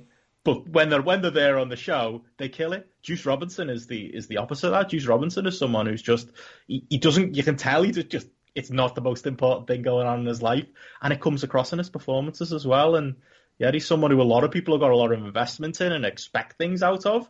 And you're right, sir. It's like, he might as well have not been there this year, because I couldn't really tell you any big lowlights about him, and I couldn't really tell you any big highlights about him. Like I say, there were a couple of matches where he flattered to deceive, but his tournament is a blur for me. And, you know, it was a long summer, but autumn at this point. But, you know, he is the one who, like, if you ask me, like, next year to name all the people who are in the G1 this year, I bet you he'd be the name I'd leave out, because that's how little of an impression he made on me this year.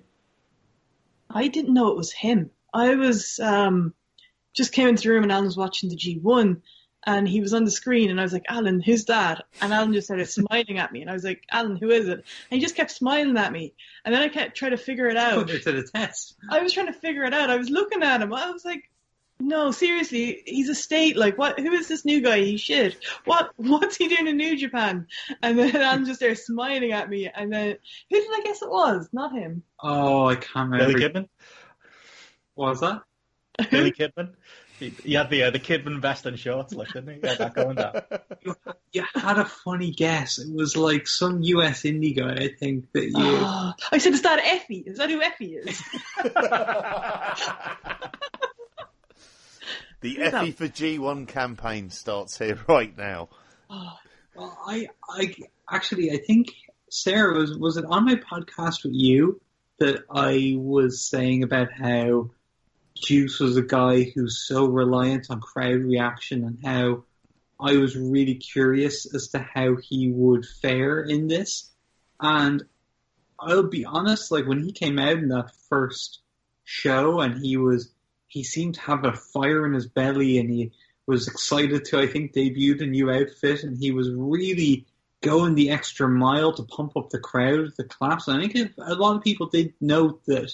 I think you guys even noted it on the GRAPPL show at that point, that on that first show he really did seem to want to kind of engage the crowd in a way that maybe other people hadn't been, and he got a bit extra life for that match from the crowd with Yoshihashi.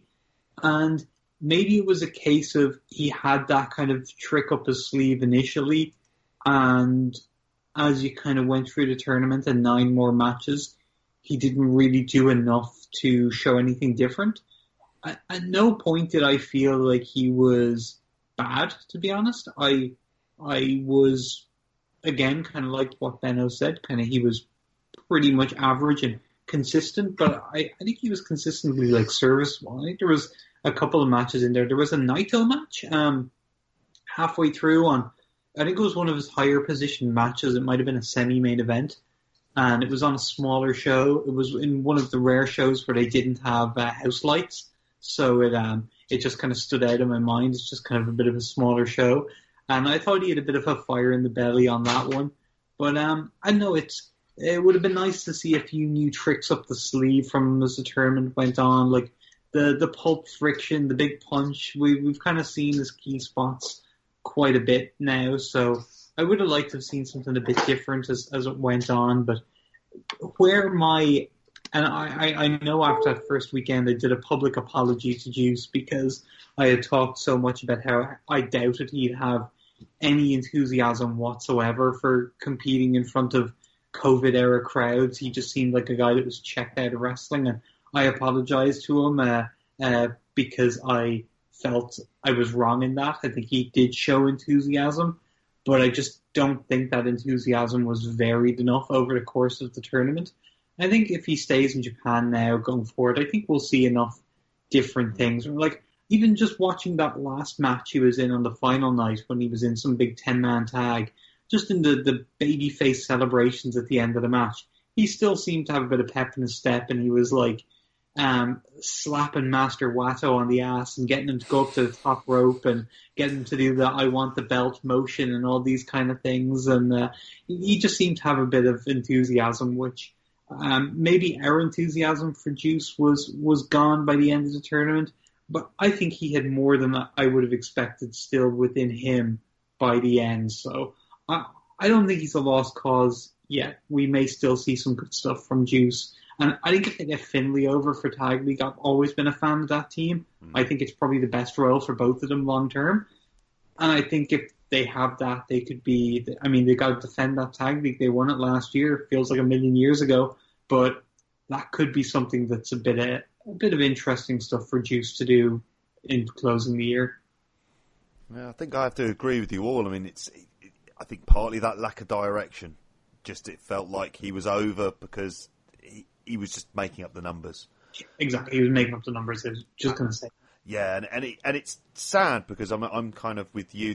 There's been points I wonder whether or not, and I don't know whether it was down to injury or just sort of bad timing, but it seems like there were points he was going to get the big pushes, and they've just kind of not happened for whatever reason. And so he'll have a big match with Moxley, and then he's kind of out of the picture then for a while, and perhaps it's those kind of things that come into it. So different change of tack at this point, and Sarah Farrell, I want to go to you. You said that you didn't watch much of this, and the phrase you used, and it really stuck with me, was, "This is a movie I've seen before." Do you think overall, and this might be the wider issue with New Japan, are the ghetto booking tropes, are they in need of a refresh? Is that the thing that you found hard to even try and invest in the G1 in the first place? Yeah, for sure. Like, it's a good movie I've seen before. Like, I know if I sat down to watch it, it would be good wrestling. The matches would be good and I'd enjoy it. But it's just for me, it's too shiny and it's too repetitive. It's like, do I really want to see Naito versus Tanahashi again? I don't. I have no reason to. I don't know, the story's not pulling me in. There's no real characters that I'm overly drawn to. Like, I love Ishii, I love Okada, Yano. I enjoy them, but I just feel like it's the same thing over and over again. Maybe not so much with Yano, because he comes up with new, funny ways of doing things. But, yeah, I don't care for LIJ. I never have. Don't like Naito. Going to see the split in the Sarah fold. People I got excited to see in New Japan are like Roppongi 3K. I really like them. And I knew they wouldn't be on the shows. And, yeah, like, I like Shingo, but I'm not really too drawn in with what they're doing with him. What? Don't say anything bad about Shingo. I like Shingo. You'll lose Sarah and you'll lose me in the same night. I like Shingo, but I just, yeah. Yeah. Sorry, this reminds me of when you said you didn't really care for Ibushi before, and it was like, what do you mean? I like Ibushi, I do, but I don't care at the same time. I don't know. It's just all a bit too polished and nice. Like, I like a bit of grittiness to my wrestling. That's why I enjoyed the Champion Carnival. It was all new, it was all fresh, there was characters were more, I don't know. Like, I can kind of, like, while I don't really get that to the degree Sarah does with New Japan, I think that's all a reason that's for all of us and for many people the reason why things like NXT and to an even bigger extent WWE have been a struggle for people because of how polished it all is.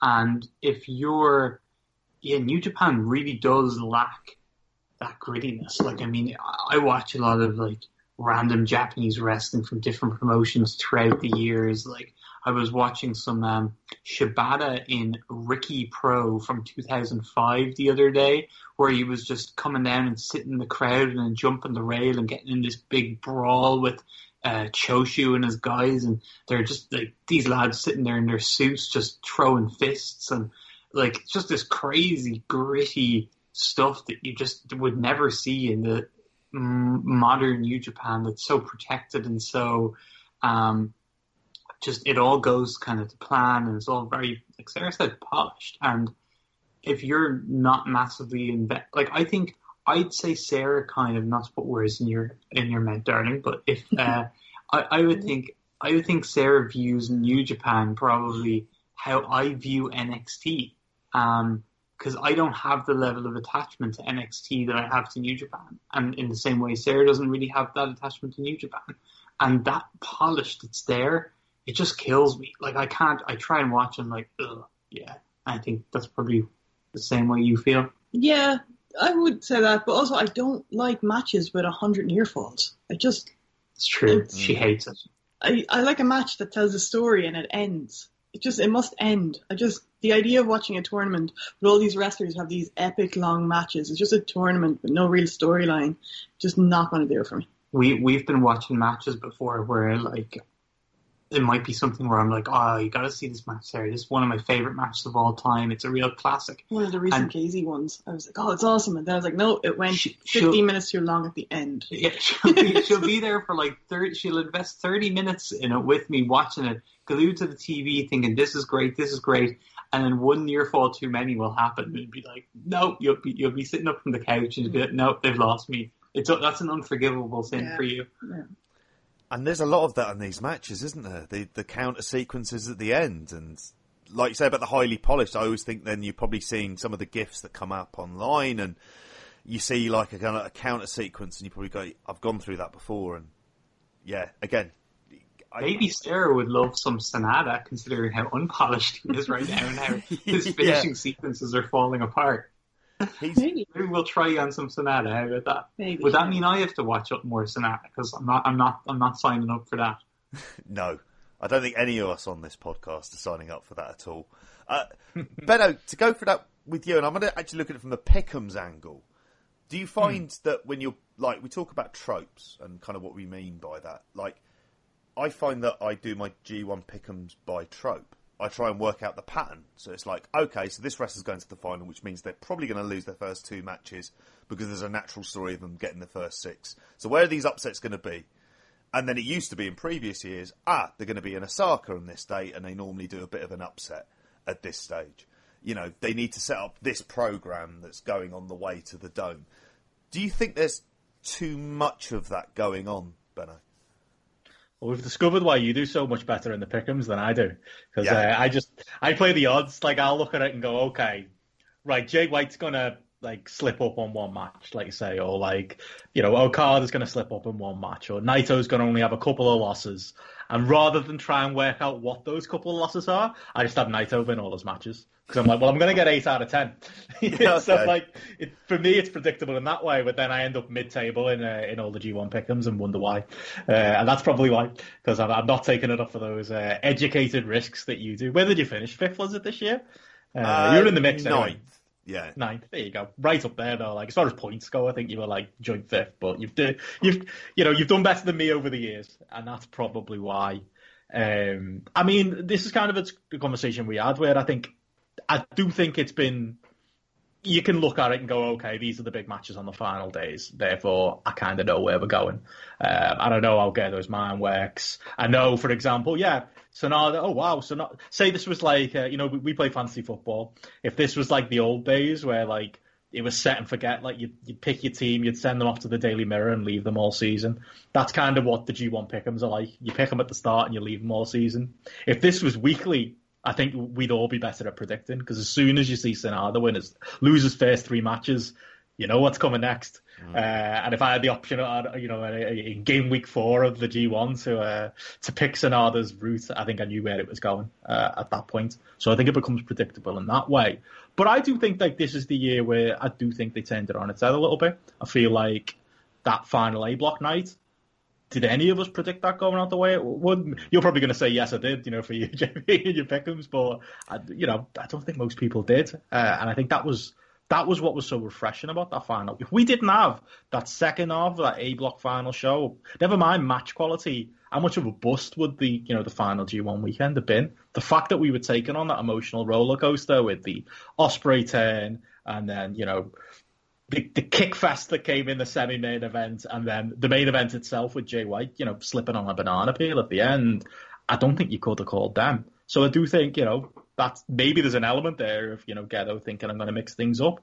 Like, I even think with this, the whole briefcase thing, how 1 year the person with the briefcase is going to have to lose. And I've got a feeling this is going to be the year. I feel like this is going to be the time where, Ibushi's won another G1.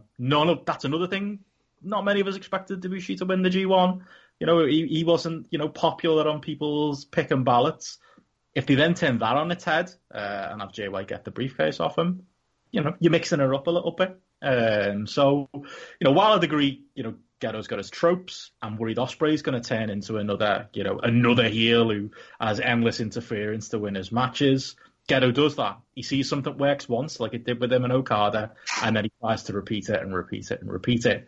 But yeah, I do think this year he's turned it on its head a little bit. And if anything, I think it's more the choice of the guys that he's gone with that are more my problem, that are making me check out. As we've talked about, it's the people who are featured, your Sonadas and your Evils of the world, that are more the problem. I think the Ghetto formula can still work, as long as he mixes it up in these little ways that we've had so far.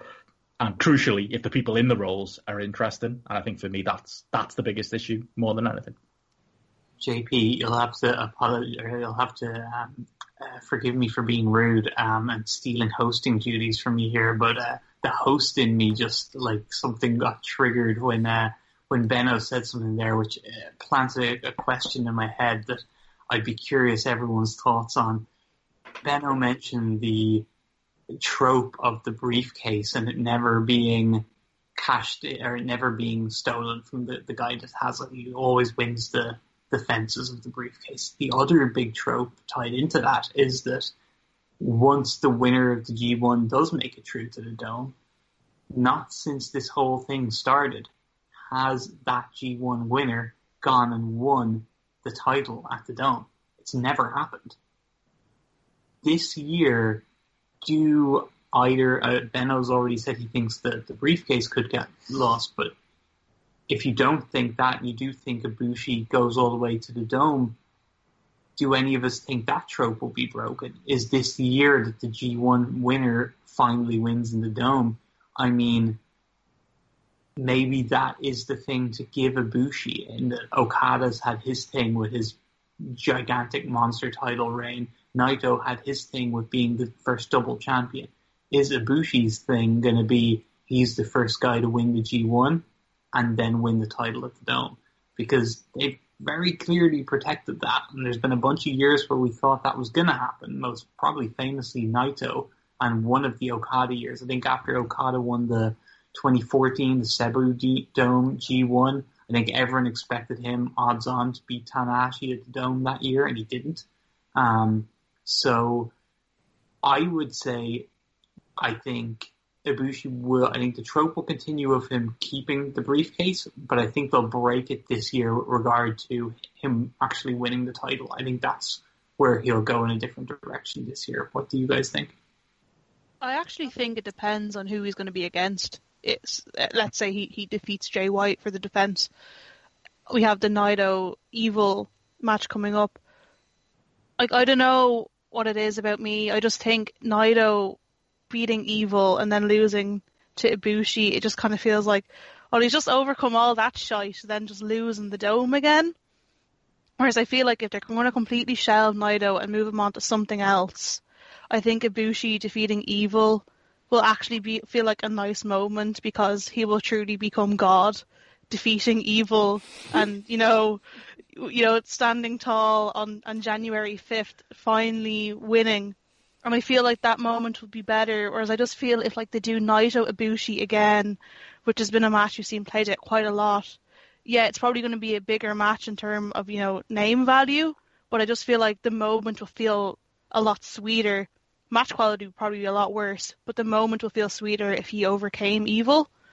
So I don't know I don't know if we should sacrifice a good match for that moment, or if we should get a good match and then just have Ibushi win. But I think it is finally time that they pull the trigger on Ibushi, because, I felt like after, the last Tokyo Dome, after that weekend, he looked like such a loser.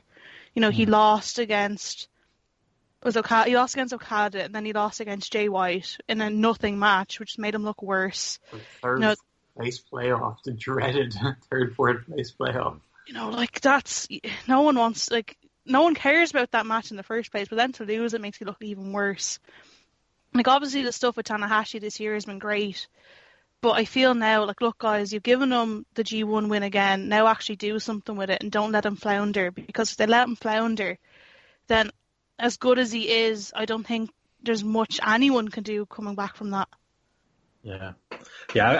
I mean, like I say, I'm suspicious of Ibushi winning for that reason, because let's look at it, it's 3 years in a row now the G1's been built around Kota Ibushi. We forget the year before last, it was all about him and Kenny. And then last year he wins it, and then this year he wins it, to the surprise of most of us. And I think that's probably me being pessimistic. I'm just looking at that going, this feels like a red herring. They don't seem that into Ibushi, so why is this the third year in a row where, the G1's been all about Ibushi, and it makes me think he is going to lose the briefcase. But, I mean, to go with Alan's hypothetical, if he does make it as far as Wrestle Kingdom, I feel like, yeah, you've got to pull the trigger. I think you've got to. Because why come this close with him so many times and not just push him over that hump? I think the counter to that as well, unfortunately, another trope has got to go, which is, Naito, because Naito is someone who he's deserved this big long reign, and I don't like to use the word deserved in wrestling, but based on his drawing ability, his placement as somebody the New Japan fans are in love with, somebody the hardcore Naito fans have been waiting for him to be the guy. Imagine he loses to Evil, coming up. That'd be bad. But I think if he loses to another big Wrestle Kingdom main event, I think that would be bad too for Naito. So if we get a Naito and Ibushi, I think, there's damage that's done whichever way you go there. So for me, it's going to be a question of which of the tropes you break. Is it Ibushi being the nearly man, or is it Naito being the top guy, but not quite the top guy? But again, I think the fact that we're discussing this, and while these scenarios aren't exactly the most exciting scenarios, I wouldn't call it predictable. I would say it's still wide open exactly what we're going to get going into January. Benno, is Naito the homicide of New Japan? was the Tokyo Dome his final battle? Final battle. And now it's bring a homicide all over again. He's the guy you build to the moment of him winning, but his story is not what comes afterwards. And Homicide, they built him winning that belt for so long, and that journey was excruciating, and there was ups and downs and trials and tribulations. Sounds familiar when you think of Tetsuya Naito, but then when he gets it afterwards, he just kind of lost it after, 3 shows to Morishima, and then that was pretty much the end of his story in Ring of Honor. Mm-hmm. Is this what we're seeing with Naito? Sarah, you're I think very much in touch with Naito's character and his arc. Do you think that would be, to the hardcore Naito fans, do you think that would be okay if that was the way it went? He's had the belt for most of this year, but it's obviously been a weird year. If it were just to end with him putting over Ibushi, would that be okay for people who are big fans of him? I think so, because I think they've finally just gotten what they want, which is Naito getting his due. He's had his big moments now. I think, actually, just thinking back to Jingu Stadium, with him standing tall over Evil with the fireworks in the background. They've gotten their moment now that they can look back on his career and go, Jingu Stadium, head held high, Naito, a big baseball fan himself, standing tall in a baseball stadium. It was just like that quintessential moment that they can look back on. And I think no matter what happens now, they've had that. And, I don't see Naito being the top guy for that long because I don't think he's that sort of guy himself.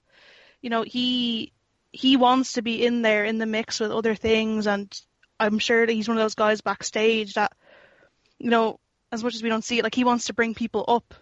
I think that's a big part of him. That's what LIJ is all about. He wants to bring these people up with him and on this ride. So when the likes of Evil, turns on him, it's a big deal because Naito invested so much in him. And I think that's the role then that he can shift to. So if his story ends on January 5th, I think, as a top guy, people will be pretty content with what he's done. And I'm not a hardcore Naito fan by any stretch of the imagination. I wasn't crying when he lost to Okada in the Dome that time. But I think, yeah, they've had their time in the sun, and now whatever he goes from here, I think, yeah, people are happy that he's had his moment. Does it feel... Because I kind of, just to throw my own 2 cents into it, I think Ibushi's getting it, and it kind of neatly transitions into... having a kind of inception moment where Joe Lanza on Flagship had mentioned that is this the end of the Naito and Okada era, and that's just really kind of stuck with me ever since I heard him say that. And it sounds like there's this kind of way of transitioning out of the kind of sort of Naito era, certainly, whereas we could end up with Okada and an entirely different cast of characters with him as well. Do we feel that's the way that they're going, and that we might be looking at another year of kind of transition to a certain degree? And that, Benno, you mentioned about sort of taking risks and stuff. Is this the year that you can take risks with the Dome? Given that you've got 2 domes, limited ticket sales capped at 20,000, that you should be able to shift just because it will have that kind of ties in with the sort of holiday week as well. I mean, there's lots of, it seems like that would be an easy kind of sellout. I don't know. I'll throw this out there. Sarah, do you think we're looking at the end of the kind of Naito Okada era and we're transitioning into something different? I think it's actually very hard, really, when you think about it, because Okada's actually still quite young when you think about it relative to other people. Kota Ibushi's 38, Okada's 33. If you compare the two, Okada still has a lot of life left in him, and I don't buy into the fact that people think he's slowing down at all. I think that was a ruse, to be honest. That was a big ruse that he was putting on in the G1. I think there's life left in him, and I just think it's a big issue in New Japan that because Okada is so strong at the top of the card and he's such a dominant champion, that when he's not champion, they're like, oh, shite, what do we do with Okada? We can't have him look weak. Well, but maybe if he does this stupid new finishing move, that's our way out of it, and he can lose because he has to do this stupid move. I don't know. I think there's still life left in Okada yet. I don't think we've seen the end of him at the top of the card because, one, he's too good, and two, I actually think it's quite funny when you look at his career if the only title he ever wins is the IWGP heavyweight title. I don't see him now dropping down to, team with his buddies and go for the six-man belts. Or, no, I know he did in that tournament, but I don't see him dropping down to do lower level stuff just yet. Maybe when he's in his 40s and he's in the banter era of his career, but not now. I don't think he's there yet. But for me, in predicting the future, I suppose I had a path carved out in my head, and going back to just the LIJ story and the Evil, Naito and Hiromu triangle that I invested so strongly in, probably to my own detriment, because maybe that's why I was a bit let down with the G1, because I had these bigger expectations that I built up myself and let myself down then at the end. I think they're maybe holding out on some of that stuff because the Dome is only 20,000 people each night, and like you said, they're going to sell them out like hotcakes. They're going to be gone in a matter of days because people, one, or just want to see wrestling, and two, New Japan can put on any main event, and I'm sure they'd sell that out because it is the Tokyo Dome and it is January 4th and it's their big event. So no matter what they put on, it's gonna work and it's gonna sell. So I think they're holding on to those bigger stories and delaying the likes of Hiromu moving up, because that man and that crowd reaction that he got when he interfered in that B block match, in that shite that we had to sit through, and when he, jumped the guardrail and interfered, just like these two guys have been here for 20 minutes doing nothing, and this man who was, when he was on commentary that something was up, and of course I switched over to Japanese commentary. I don't know what he's saying, but I switched over, and he hops over and he gets this bigger reaction than anything that had happened in those 20 minutes. They can't waste that. They can't waste him on a third capacity crowd. So I think that's why they've kind of pulled the reins on that. They're like, we need to save him for when we need to set out that crowd, because that moment can't be wasted yet. So, whoever they throw in the Dome, it's not going to be as much of a wasted moment than if they went with that story, I think. Yeah, I think for me, like, the one thing I would say, I'm maybe a bit more cautious than everyone else on the 20K number. I still think that's a lot for 2 nights. I know you mentioned there, JP, it's a holiday week, which isn't something I was aware of.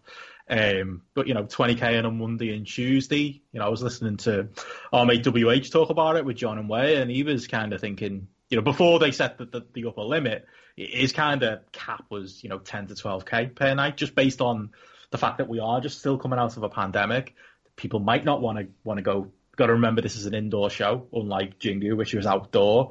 Are people going to want to, put themselves in that position? And you've got to get them out to the building. So I would worry about maybe resting on the laurels too much with it. But I mean, as far as the question about whether this is a transition period, I mean, I think we all forget, because of COVID and the shutdown, it's not like we were all that hyped in February and March, is it? We weren't expecting this to be a plain sailing. New Japan is still the greatest year. I think all of our interest levels have dipped a bit when it comes to New Japan, and this was feeling like a bit of a rebuilding year. So I think we are getting some of that, but I think where I agree with Sarah is that I just don't think it's Ghetto's style to completely do like a full reset or whatever. Like Alan was saying before, I don't think Naito's had his moments in the ring like Homicide with Jim Jones where we fly high playing. I don't think he's at that moment yet. I think we've still got 2 or 3 more years of Naito main event in Wrestle Kingdom. I think you only have to look at like Tanahashi Okada when we all thought that was over. Okay, it's Okada's moment, and it wasn't. Let's bleed it for another year. And that's Ghetto's style. He's going to bleed it for another couple of years with Naito, and I think with Okada as well on top. I think where he can freshen things up, and where I am encouraged, is the movement of Ospreay into the position that he's in. I think Ospreay and Okada as a Dome match, like, I didn't even consider that as a possibility at the start of this year, and now it makes all the sense in the world, like them two, in that big moment and in that big match. I think we're going to see more stuff like that. I think we're going to see Jay White continue to be in a prominent position. I think he's going to keep trying, God love him, with Evil and Sonada. So I think he's going to move more fresh people into those spots. But I still think Naito and Okada are going to be the guys, at least for the next 2 to 3 years. Maybe Ghetto's thinking longer term than that. But I think as far as the transition period this year goes, I think it's more about putting more people in the mix rather than a wholesale change. And I think he's going to try and bleed this era that we're in now for a good couple more years. How do we feel about, it looks like you mentioned Ospreay. He's not someone that's really come up on the show, particularly because, I don't know, it didn't seem to be that this was anything close to the year he had before. Obviously, there's been so much sort of said about Will Ospreay this year, and in particular in relation to so many of the stories involving regarding to speaking out. But in terms of him, is this the year that we feel like 2021 going into it? This is where they're going to be going sort of full bore with Ospreay as a New Japan main eventer. I'll start off with you, Alan, and then go on to Sarah Farrell. I'm definitely okay. When Ospreay started showing this new character, so to speak. I'm doing air quotes even though we're not actually recording the video. But when he started showing this new character, I was like, oh, this is so cringe. This is so cringe. And I'm someone who's generally a pretty big fan of Ospreay, and during like the Super Juniors last year when he was playing, and I don't even know if playing is the right word or if it was authentic, but when he was portraying himself as such a super babyface and he was talking about kind of the mental obstacles he had overcome, and he was telling the crowd, I was there in Sumo Hall when he was telling the crowd, I'm here, I love you fans, I'm staying here, I've bought a house here in Japan, and that crowd in Sumo Hall were popping huge, and I was like, this is such a babyface. He feels like he just slayed the dragon in Shingo. He just felt like on top of the world as a babyface, and this was his character. This was what Will Ospreay would be in New Japan, and I was cool with that. And then seeing the total 180 in his character when he came out and started he did the promo after the Yujiro match, but then you really started to see it in the other backstage promos following that. And it was a Will Ospreay character we've seen before, that he's dabbled with before as being the cocky Will Ospreay. I think probably the most notable version of it would be maybe in Progress. He did a run with Paul Robinson where they were kind of heels, and we've seen it before. And it always, with Ospreay, when he does that, I've always kind of felt, oh, it's really cringe. He's just guy trying to be heel, guy trying to be annoying, and he is succeeding in being annoying, but it's honestly make me want to change the channel annoying. And that was how I felt with a lot of his backstage promos. Sarah, I know, was in the room or walking through the room and would be like, the Father Ted quote, who let that gobshite on the telly again? Basically her sentiments, I think, whenever Will Ospreay would be. It was awful. I mean, I'm glad he turned heel because it was awful. Because he meant to be a good guy. It was just so horrible. Every time he was on the TV during the G1 doing promos, it was like, oh, it's awful. It's so awful. Just get him off the TV.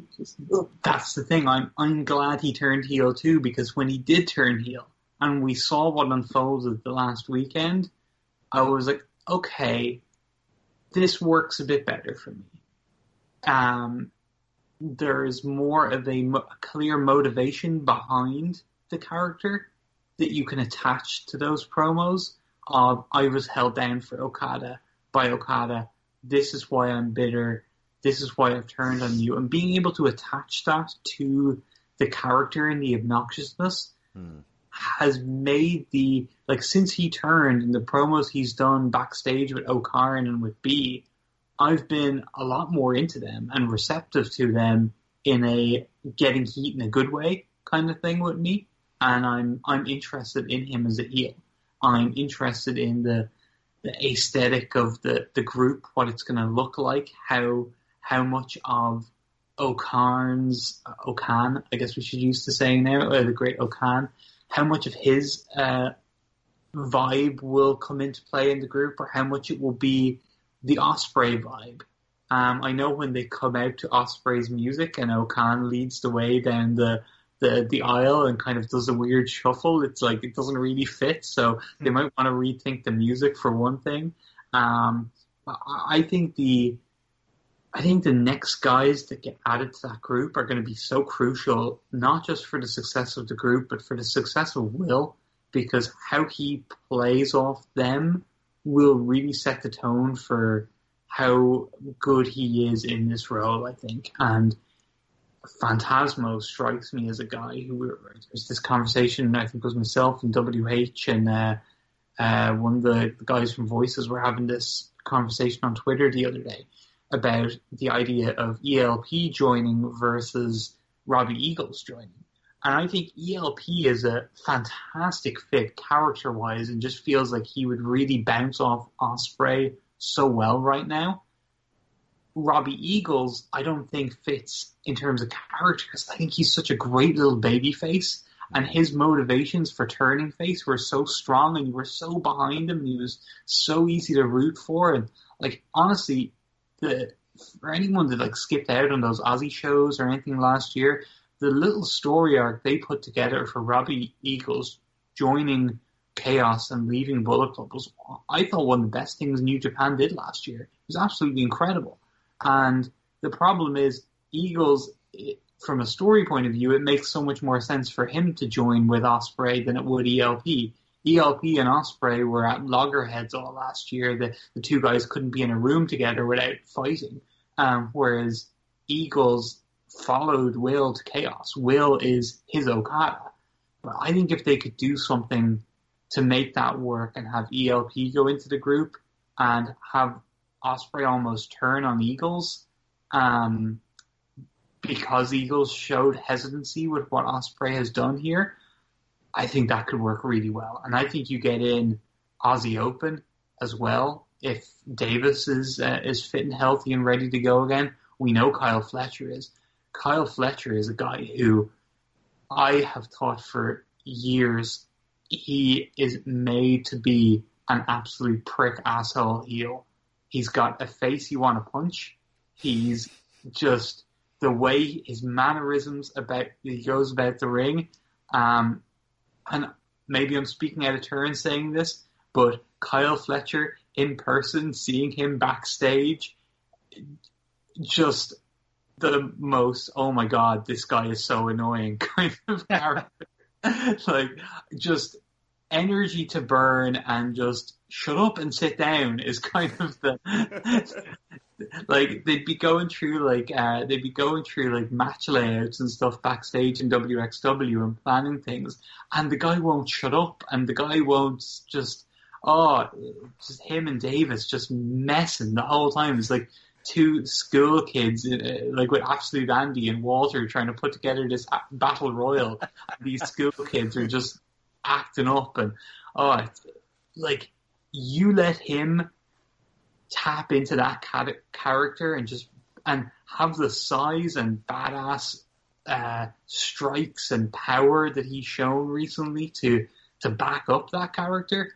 I think he'd be a great fit. I think if you put the right pieces around Ospreay, this thing could be the driving force for my interest in New Japan going into next year. I think it's so crucial. I think if they hit a home run with the pieces of the puzzle like they did with early LIJ, I mean, when Naito was out there on his own, teaming with Juice Robinson and Tama Tonga, when he initially came back from Mexico and was doing the character, it was like, oh, all right, this is a bit weird. But then once you put Evil beside him, once you put Bushi beside him, just those three alone, it was like, oh, here we go. This is the group. And then Sonata slotted in so well, Hiromu and Shingo. If they can do something similar with Ospreay's group, the Empire, I guess it's called, then that could buy them a lot of stock for quite a while in terms of their booking options and their matchup options. There's so much they can do if they get this right. But if they get it wrong and this thing doesn't work out, that's going to be tough. Mm. How about yourself, Benno? In terms of getting that stable right? Yeah, I think the big thing with the stable, I was talking to Will Cooling about Ospreay on his podcast on the Torch.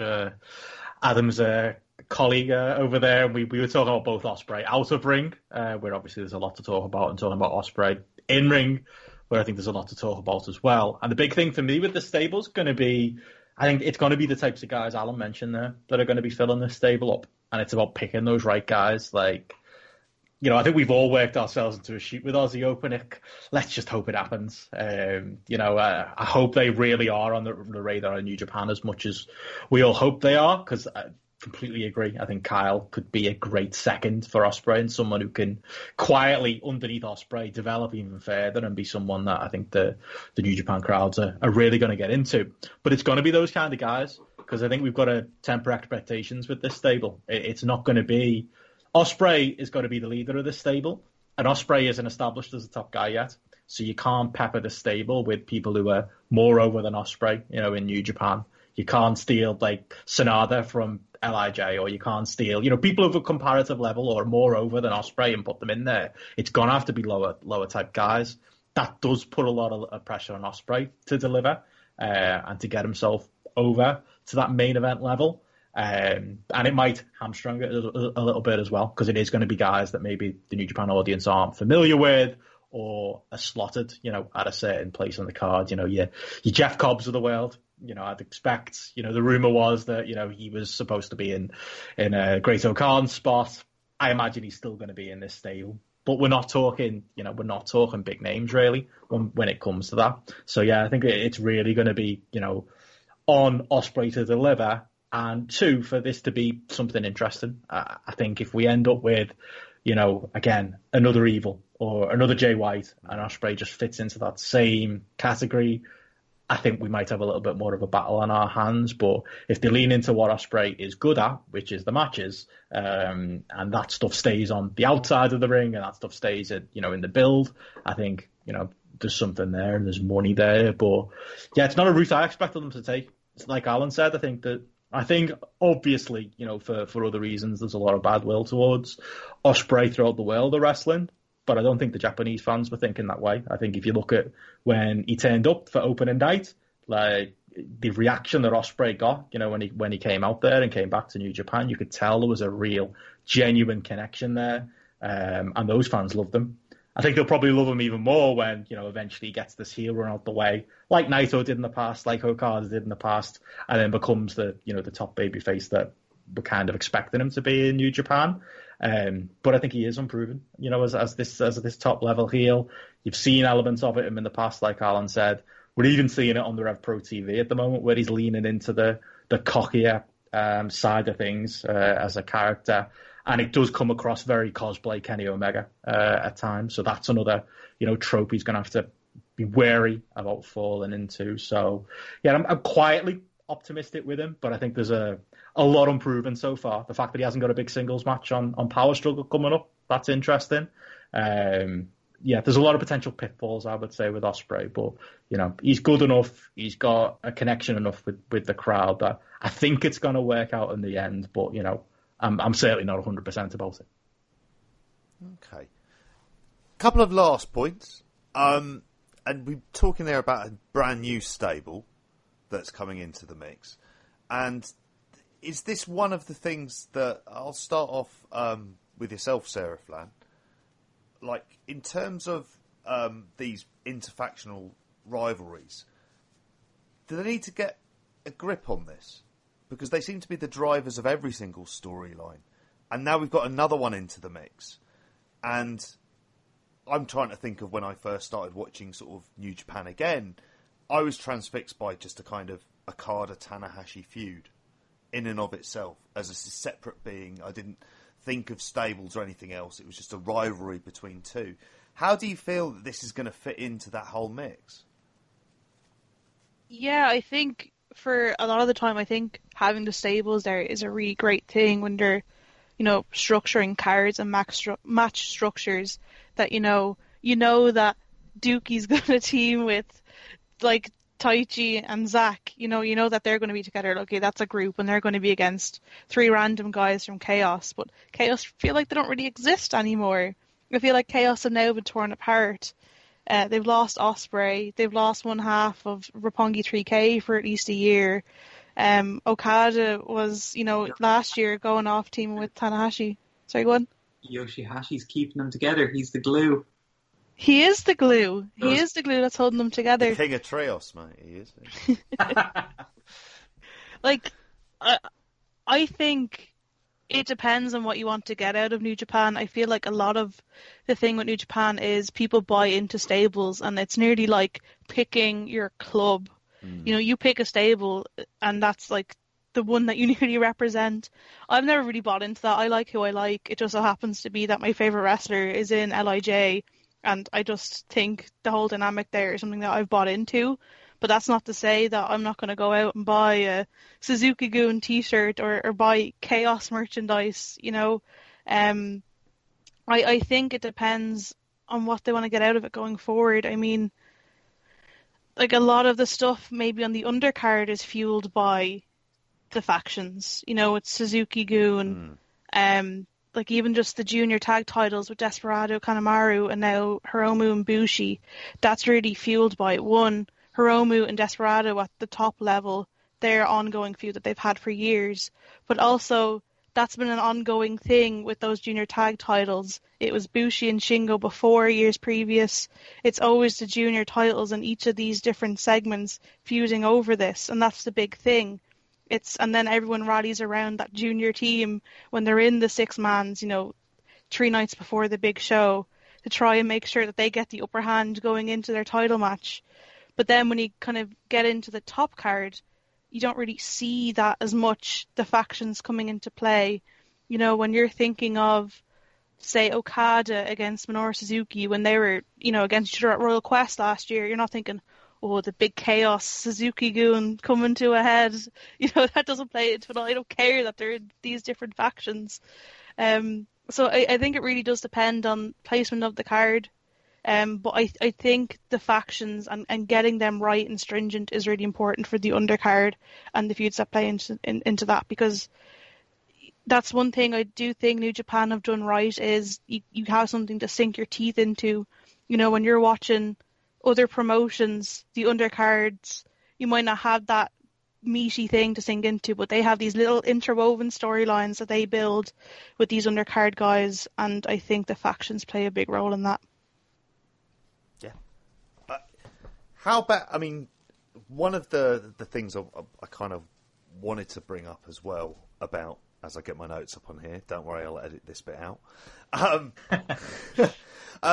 One of the things I wanted to kind of mention, and it's not even sort of even G1 related in a way, their expansion plans for next year for New Japan.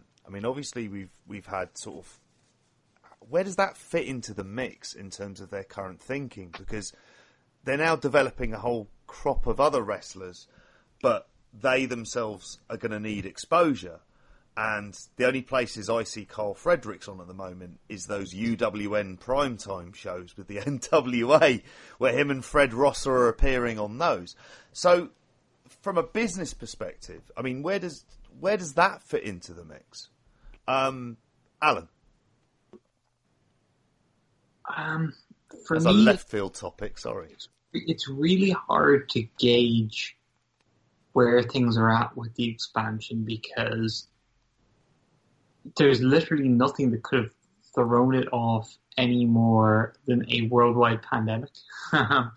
Like when we think of the visa issues that they had 18 months ago or whenever it was, like, Jesus, that's small change compared to what they've had to deal with this year. And they've still kept it going in some shape or form, which I think tells me they're committed to this, because they wouldn't have had a better excuse to wash their hands of it all than what they've been dealt with in 2020.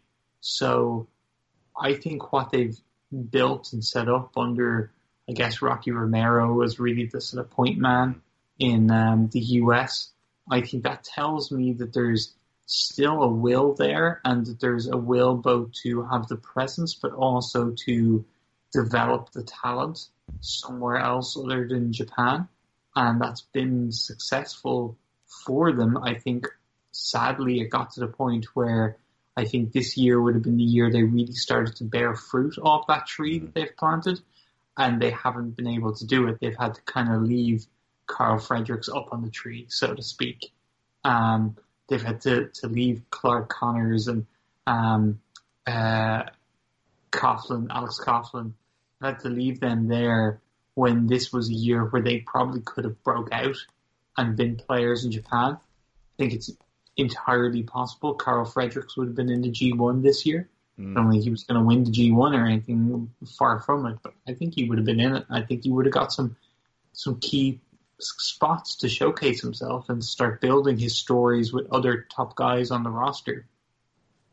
They haven't been able to do that, so I think it's taken a big blow, but in taking that blow, they've shown a commitment to the cause that they'll probably carry through into next year. And I think it's worked well in terms of, one positive is they've certainly been able to tap into some more talent by not being able to bring guys over from Japan. I think they've probably fallen into using some guys they probably wouldn't have used previously who've been quite successful. Sarah mentioned to me when we were taking a little break earlier about she was wondering about ACH. Was he linked into New Japan right now? I know you're super high on him as someone who I really like him.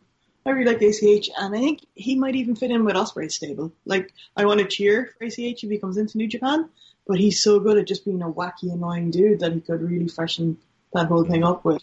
He's been kind of working an aggressive veteran heel on his US indie appearances as well. So yeah, I could see that.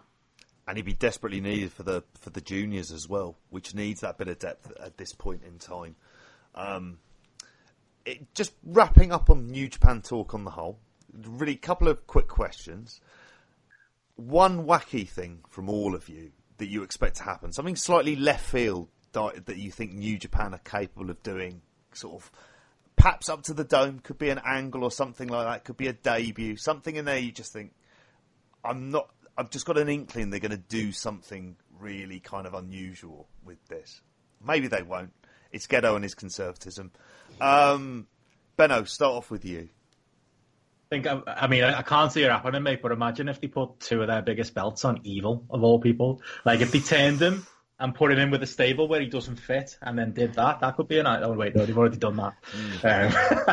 I don't think you can get more left field than that for me this year. I don't know, give Yano a run with a big belt. Maybe you could go in that direction. Maybe it's the year of Yujiro. Maybe that's what we should all be expecting. Maybe we all thinking, oh, he's just in the G1 to make up the numbers. Hey, do another tournament this year. We've got 2 domes to fill. Maybe there's a lot of Yujiro fans out there.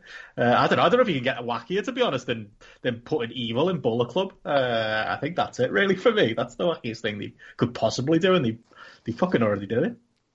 Okay, I've got a scenario for you in all of this. Moxley. How do you get around that? And do you involve AEW? Let's fantasy book this one. The US title's still a thing, isn't it? Remember that? The briefcase US title thing is a thing at the moment. That's much more of importance. I think they are. I think going in this direction with Tanahashi going for this briefcase, that reeks to me as they have a plan for getting Moxley in for the Dome, and they're doing Moxley and Tanahashi. So just that, you can sometimes sniff things out with New Japan, and that's one that my ears perked up when I saw Tanahashi looking at that briefcase. I was like, oh, here we go. They have something in the back of their mind now. Obviously, COVID could strike in ways that they can't go forward with their plan, but I think there's definitely a plan there worked out between them, Moxley, AEW, which has Moxley in Tokyo for the Dome shows. Possibly to lose the belt, maybe Tanahashi appear on AEW TV? Is that just too silly at that point? Sorry. I think them sending the US will obviously have to get its head with COVID a lot more than it does. Like, if you look at being in Japan versus the US right now, where would you guys rather be, to avoid COVID? So I think whatever about them bringing guys over for the US, that's easy enough to do. You have them come in, quarantine. Japan has, from what I've read and understand, Japan has really strict, clear guidance in what people need to do and what people have to do if they come into the country. It's easy to follow, and you're expected to follow it. And so someone coming over for a company like New Japan, now, the thing is, my only cause of concern is, would AEW be okay with having Moxley gone for that amount of time, to be gone for the 2 weeks or whatever is needed before the Dome? That could be where it gets a little tricky, because he'd have to miss some TV unless it just worked out with their taping schedule that they didn't need him or did some pre-tapes. It might be a gesture of goodwill to New Japan and mending the fence to let him do that. So I think that could possibly already be agreed, but it's a lot easier to go from America to Japan than it is for New Japan to send one of their top guys to America, where, let's be honest, walking down the street, you're probably at risk. So I don't think they're going to want Okada or anyone else for that matter going over there. I'm curious, is Ren Narita still over there, or did they pull him back? We know they pulled Okan back from the UK, I believe Umino too, and that was going to be my pick for a wacky thing. I think when they bring back Umino. I think they're not wasting any time with him. I think it's going to be Rainmaker light with Umino. Now, I do think he probably would have been left on excursion for a lot longer if it wasn't for COVID, but I think they've had to bring him back now, and I think they'll give him something big, and it could be tied into Moxley. Maybe, maybe he comes out and helps Moxley at the end of one of the Dome shows and has a new character based off that and based off their relationship, and be interesting. But to me, he's the guy who's the most clear-cut future ace of the young lions that have come through, and he's got the family connection, obviously.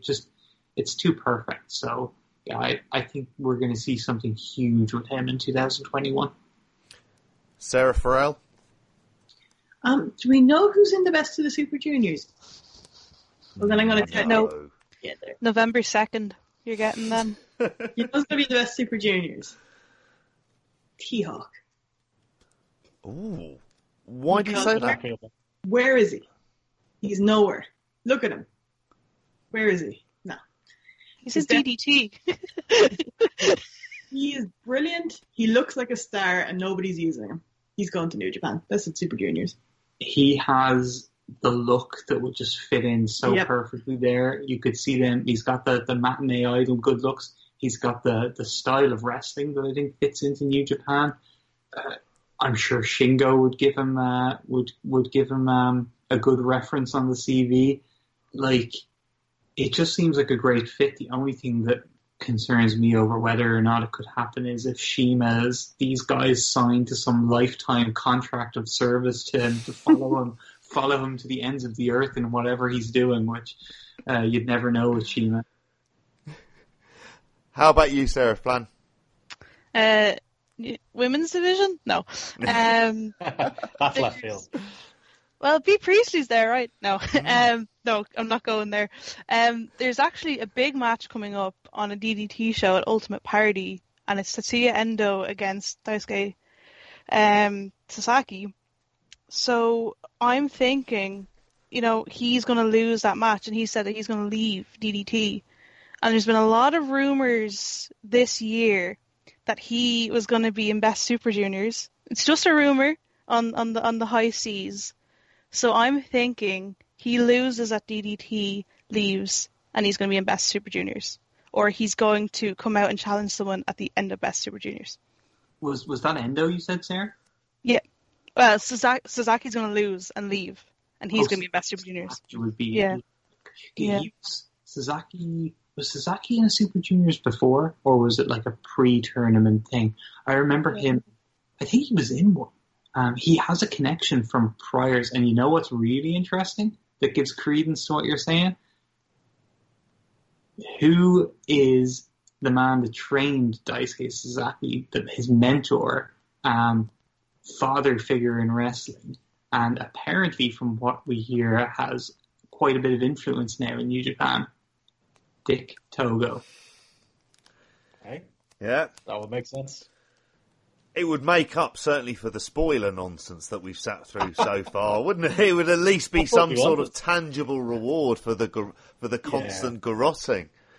I think there's going to be like a spot there, because I think if you believe, we should never believe David Starr, but if you believe David Starr, he was supposed to be in the Super Juniors this year, wasn't he? So there you go. There's a hole there. I've been saying, I said to Will, I thought it could be Michael Oku that could slot into that spot, but I'll take Dick to go instead in that spot. How about that?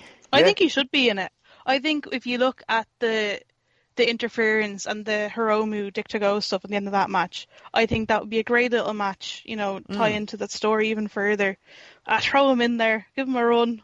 Why not? The Devitt Ghetto match of the 2020s is what we're going to get there. Bizarre little reference. You've mentioned some other companies as well. This has been crazy tournament season in Japan, and obviously it's been a comprised schedule as well. Sarah, you watched quite a lot of the Champions Carnival, is that right? Yeah, I watched all.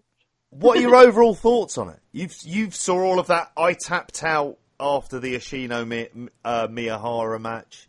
How did you feel about it? You said it was fresh to you earlier on. Yeah, I said right, we'll watch the N1 and the Champion Carnival. It's compact enough that I can watch all of it. Because when I watch wrestling, I like to kind of consume all of it. I don't really like dipping in a bit here, a bit there.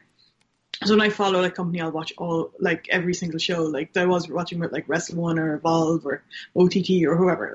So I was like, right, we'll watch these tournaments and see how we get on. And N1 didn't do it for me. I didn't finish the N1. I just wasn't feeling that. I thought it was just like they were just headbutting each other and stuff. Like it's like, do they know it's fake? It's like, dude, they don't. They don't know it's fake, and I just couldn't. I don't know. I just wasn't enjoying it. It was like these men were just inflicting so much pain on each other in my eyes. I mean, maybe they weren't. I don't know how it works, but it's like no, it's not good now. We leave this off. We leave this to Alan. Alan can watch this now. But many an N1 show was consumed in the wee hours of the morning after. Yeah, so tapped out on the N1 early, and a lot of those Noah people hate me already, don't they? Or is that what? The fans? Remember they got mad at me. I don't think they were Noah fans. It was the Big Japan. Oh, Big Japan fans. Sorry. You're being slagged to fall over a beamer TV. They've got it in subtitles there at the bottom.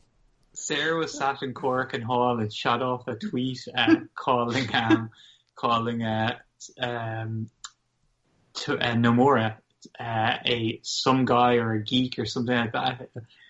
She wrote something like Okabayashi just tapped out some geek. Okabayashi's brilliant or something like that. She fired off that tweet having no idea that Takuya Nomura is like the most K-pop fans after me. There was a series of harsh tweets aimed in her direction after that. Like my poor supportive wife here, come and giving me this incredible holiday, bringing me to Cork and Hall, sitting and enjoying these shows, and firing off a tweet and then getting slated as a result. Yeah, Jesus, it's like I insulted one of the K-pop idols. Or someone's son, maybe. Yeah. Playing with fire there.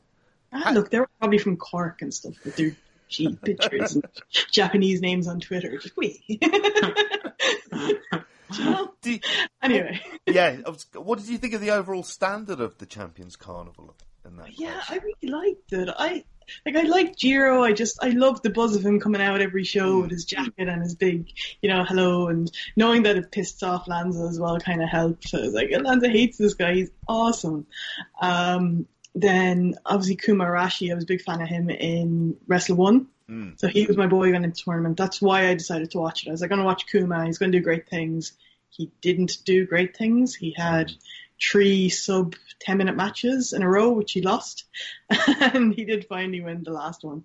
But I love his vibe and just his character, and I like Ashino too, from Infants, but he's the main guy, whatever. But no, Kuma's the lad. What did you think of Miyahara? Because Miyahara is obviously a big hyped guy in All Japan that you had never seen before, and I know when he came out for the first show we watched, I was like, all right, this is the guy everyone loves. What did you think of him? Yeah, you can kind of see why, because during obviously COVID era and the clapping shows and so on, that he came up. I don't know if it was new, or to me it was new anyway, with his own clap, which was just a beat of a clap, and he had all the crowd doing it. At the start of tournament, they're just doing it really lightly, but as the tournament went on, for all his matches, they were doing his clap. I thought it was kind of a cool thing where they couldn't do chants or shouting or anything. So I thought that was kind of yeah, it was. It got me into him and his character, and you could see how he could work the crowd and get him behind him, even when they can't chant or anything. And his matches were all pretty good. I liked Jake Lee as well, the Irish boy. He came out to Dropkick Murphys. That change in music, and all, I loved the heavy. He had a crack. I remember making Benno. I think I tried to convince you, and it's like, we've barely mentioned All Japan. We can't have it as a theme for the night. And he's changed it to the Dropkick Murphys, and it's just like, oh no. Now we've got our outro. Oh, I'm not putting that on there. I'm putting on the heavy. My show. Fuck off. Sorry, pull rank on that one. But how did you feel Jake Lee stood up in this tournament? Because I have to say, I didn't see enough of him in a way. He was okay. He wasn't one of my favourites, but I enjoyed him a lot. Who I really like in All Japan is Kira Francesco, the nice Italian boy. Yes. So like his matches on the undercard and so on, like I was enjoying them. Not so much Yoshitatsu. That was the one kind of dud in the tournament for me. I would have like swapped Akira in for him, or maybe even Irie. Irie was knocking about as well, and he wasn't in the tournament, so that was kind of. You'll get Irie in Tag League teaming with Zeus. Yeah. Zeus. Yeah, Zeus was brand new to me. He's a hard man, isn't he? He sweats like nobody else as well. And I have to say, I mean, I think of all the tournament finals, I think the All Japan one was possibly the best one out of all of them. I think Zeus Miyahara was certainly much better than the G1, depending on your point of view, up there with the N1 final as well. But I personally enjoy it. I mean, what did you make of the final in the end, everyone? I loved it. I thought it was incredible. Me and Sarah dipped out of work for an hour and a half Monday morning and made sure I had no meetings in the calendar, no phone calls. Who says lockdown has no benefit? Oh, I know. Squeeze all this in. Yeah, I made sure I had that time free. Sarah did the same, and we brought the laptop up and we settled in for some Champion Carnival final, and it was awesome. I thought it was a brilliant match. They had Cork and rocking, even though they couldn't make noise other than the clapping. But it was one of the best atmospheres of COVID era wrestling in Japan. Sure. And I think, I don't know if am I putting words in your mouth to say this was a rare match with a lot of near falls that even you were able to appreciate and stick with? Yeah, I could stomach it. Like 5 minutes less, maybe. You know? It was really good. No, I really enjoyed it, and it made me just see Zeus as one of the top guys. I was saying to Adam, like, I know there hasn't been too much wrestling this year, but like, surely Zeus would have to be in people's Wrestler of the Year list this year after the tournament. He seemed to be one of the, like, I think. On the other stuff I saw on the other side of it, what disappoints it is that he lost the match with Sawama, and and I think perhaps this is why I'm probably slightly down on All Japan. I think their booking's all over the place at the minute. And you mentioned Enfant Terrible. It's like, here's a fresh stable coming in from Wrestle One. You've picked up a couple of the big, the better people from Wrestle One, and you've done bugger all with them, and you've gone with Sawama in a reign as the kind of what feels to me, as I'm going on an All Japan rant now, where he's being set up as something that perhaps he isn't. Don't get me wrong, I love Violent Giants and him and Ishikawa, but I don't think Ishikawa's actually doing him any favours by him being pushed into this kind of sort of uber legend status with this kind of run. It doesn't feel like it's sitting with me. I could be completely out on a reservation on that, but I think their booking has gone somewhat amiss, and I think it was better when they were focusing on the chase for who was the next set of guys who were going to be on Miyahara's level. And you were going to have Naya Nomura before the injury there, and you had Jake Lee getting very close there as well. I think he has lost a lot of momentum. I think Lee, with that title match he had with Miyahara in January when Corkin was packed, he had all the foreigners in there, Tokyo Dome week, it was such a special atmosphere.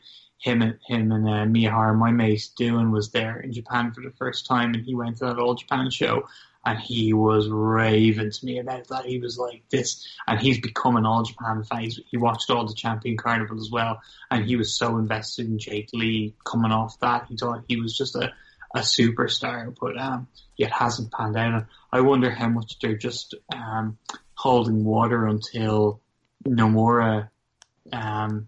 Naoya Nomura comes back from his injury, but I don't know. It seems like it wouldn't have hurt at all, I think, to give Zeus the belt coming off that Champion Carnival final. I mean, he was hot after that. They kind of kept him on the back burner, but as Sarah said, like, he came off such a star in that Champion Carnival final.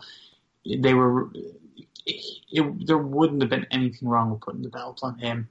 And whoever is going to beat Suwama for the belt, if they have plans for someone to beat Suwama, that person probably would have gained as much from beating Zeus whenever it happens as well. So I don't know. I think it would have been, for like the right now in the present, it would have been a better thing to move the belt onto Zeus. Even if that wasn't the plan, I'd have caught an audible because seeing that Champion Carnival final, and it sucks because the title match happened 2 weeks after the Champion Carnival final. You had like 2 weeks of that feeling that way, and then it's just been thrown away already. But maybe they'll rehab some stuff with the tag league.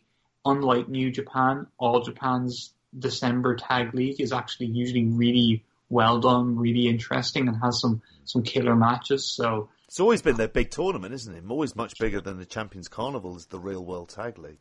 In some ways, yeah, there's a lot more history to it than New Japan's World Tag Team League. So I'm hoping they'll do some stuff. They've got some interesting teams in there. They've got the ECW team who actually came out to ECW music on the last Korakuen show, Tajiri and Masato Tanaka, with their Singapore canes and their chairs. I can see Benno's interest speaking now at this point. He's like, hello. You got me in now. Yeah. So you love assigning me the homework, JP, of watching All Japan. I normally ignore, yeah. But I did tune in for this, and I feel like for that I need to go back and need to maybe turn up my AJPW quota from like 2 matches a year to maybe I'll move up to 3 or 4, and me and you can chat in the last 5 minutes of Spotlight, because anything retro ECW involving Sajiri I'm into. I feel bad because I'm one of the people who I'll float in when obviously there's a highly recommended match, or like when I did Match of the Month with Jamesy in January, where it was like, I don't want to seem stupid here, so I'm going to eat my greens and do my homework and watch these rando matches that Jamesy's put on the list there, so I at least know what he's talking about. Headmaster's there, mate. You've got to be turning up. You're in detention. It's serious. I was on the month after you, and my God, I've never worked as hard for a podcast in my life. That's it, yeah. You don't want to get outshined by the biggest star there on those podcasts. But, yeah, I felt bad because I gave this 4 stars on GRAPPL, and when I punched my rating in, it dropped the average from 4.5 to 4.49. So, if someone wants to go in there who's a big All Japan fan who is more invested than me and give it a 5. Yeah, me too. There you go. Bump that average up, everyone, because I felt bad when I did that, because it was just purely for me. It's the investment side of things, because it's not a promotion I'm hugely invested in, but like hearing you guys talk about Zeus, like I'm shocked by that, because for me that was the biggest takeaway of the match. Like the match was Kento Miyahara selling his fucking ass off for Zeus, like those when he was hitting those chops and kind of covering up from Zeus on the floor and putting him over as this huge monster. He came across like a massive star for me. Like I had no issue with the length either. It went like more than 30 minutes, and it felt half as long as the G1 final. And part of that was how invested they got me in. Zeus as this big deal. So yeah, that's kind of like, it feels like, as you will always say with them, JP, one step forward, 2 steps back with them, because he felt like the biggest star in the world coming out of this match. Did you manage to see any of the Champions Carnival, Sarah? Was it just the end one that you kind of dotted in and out of? So I had plans of grandeur to watch all of these tournaments, and then I just procrastinated so much. I skipped to the end of Champions Carnival and just watched finals, and I dotted in around the end one. Champions Carnival, I actually, when I put the match on, I just loved the girls in the crowd cheering for Zeus, like a little Zeus fan club. I was like, I want to be friends with them. That looks like fun. Because obviously, like, Kento Miyahara is that big star of All Japan. Like, if you don't watch All Japan, you still know who Kento Miyahara is, because if you hear of any match that's in any way decent from that promotion, it's usually him against someone. And like that Jake Lee match back in January, I loved. Like, I wasn't there, but I came out of the match being like, that was brilliant, and Jake Lee's the future. And I was actually kind of hoping that Jake Lee would have a really good Champions Carnival, even though I didn't watch it. But I was still hoping that he would. But I loved that. I loved that match. And I think it edges the N1 finals for me as the top tournament match. And that's with little to no investment in both guys, purely because they made me invested in the match. And I think that the shock factor as well, I didn't know who was going to win. I actually just thought they were just going to be like, all right, Kento, here you go, another win for you, boy. And they didn't. So I think for that reason alone, I loved it. But there's something about the N1 this year.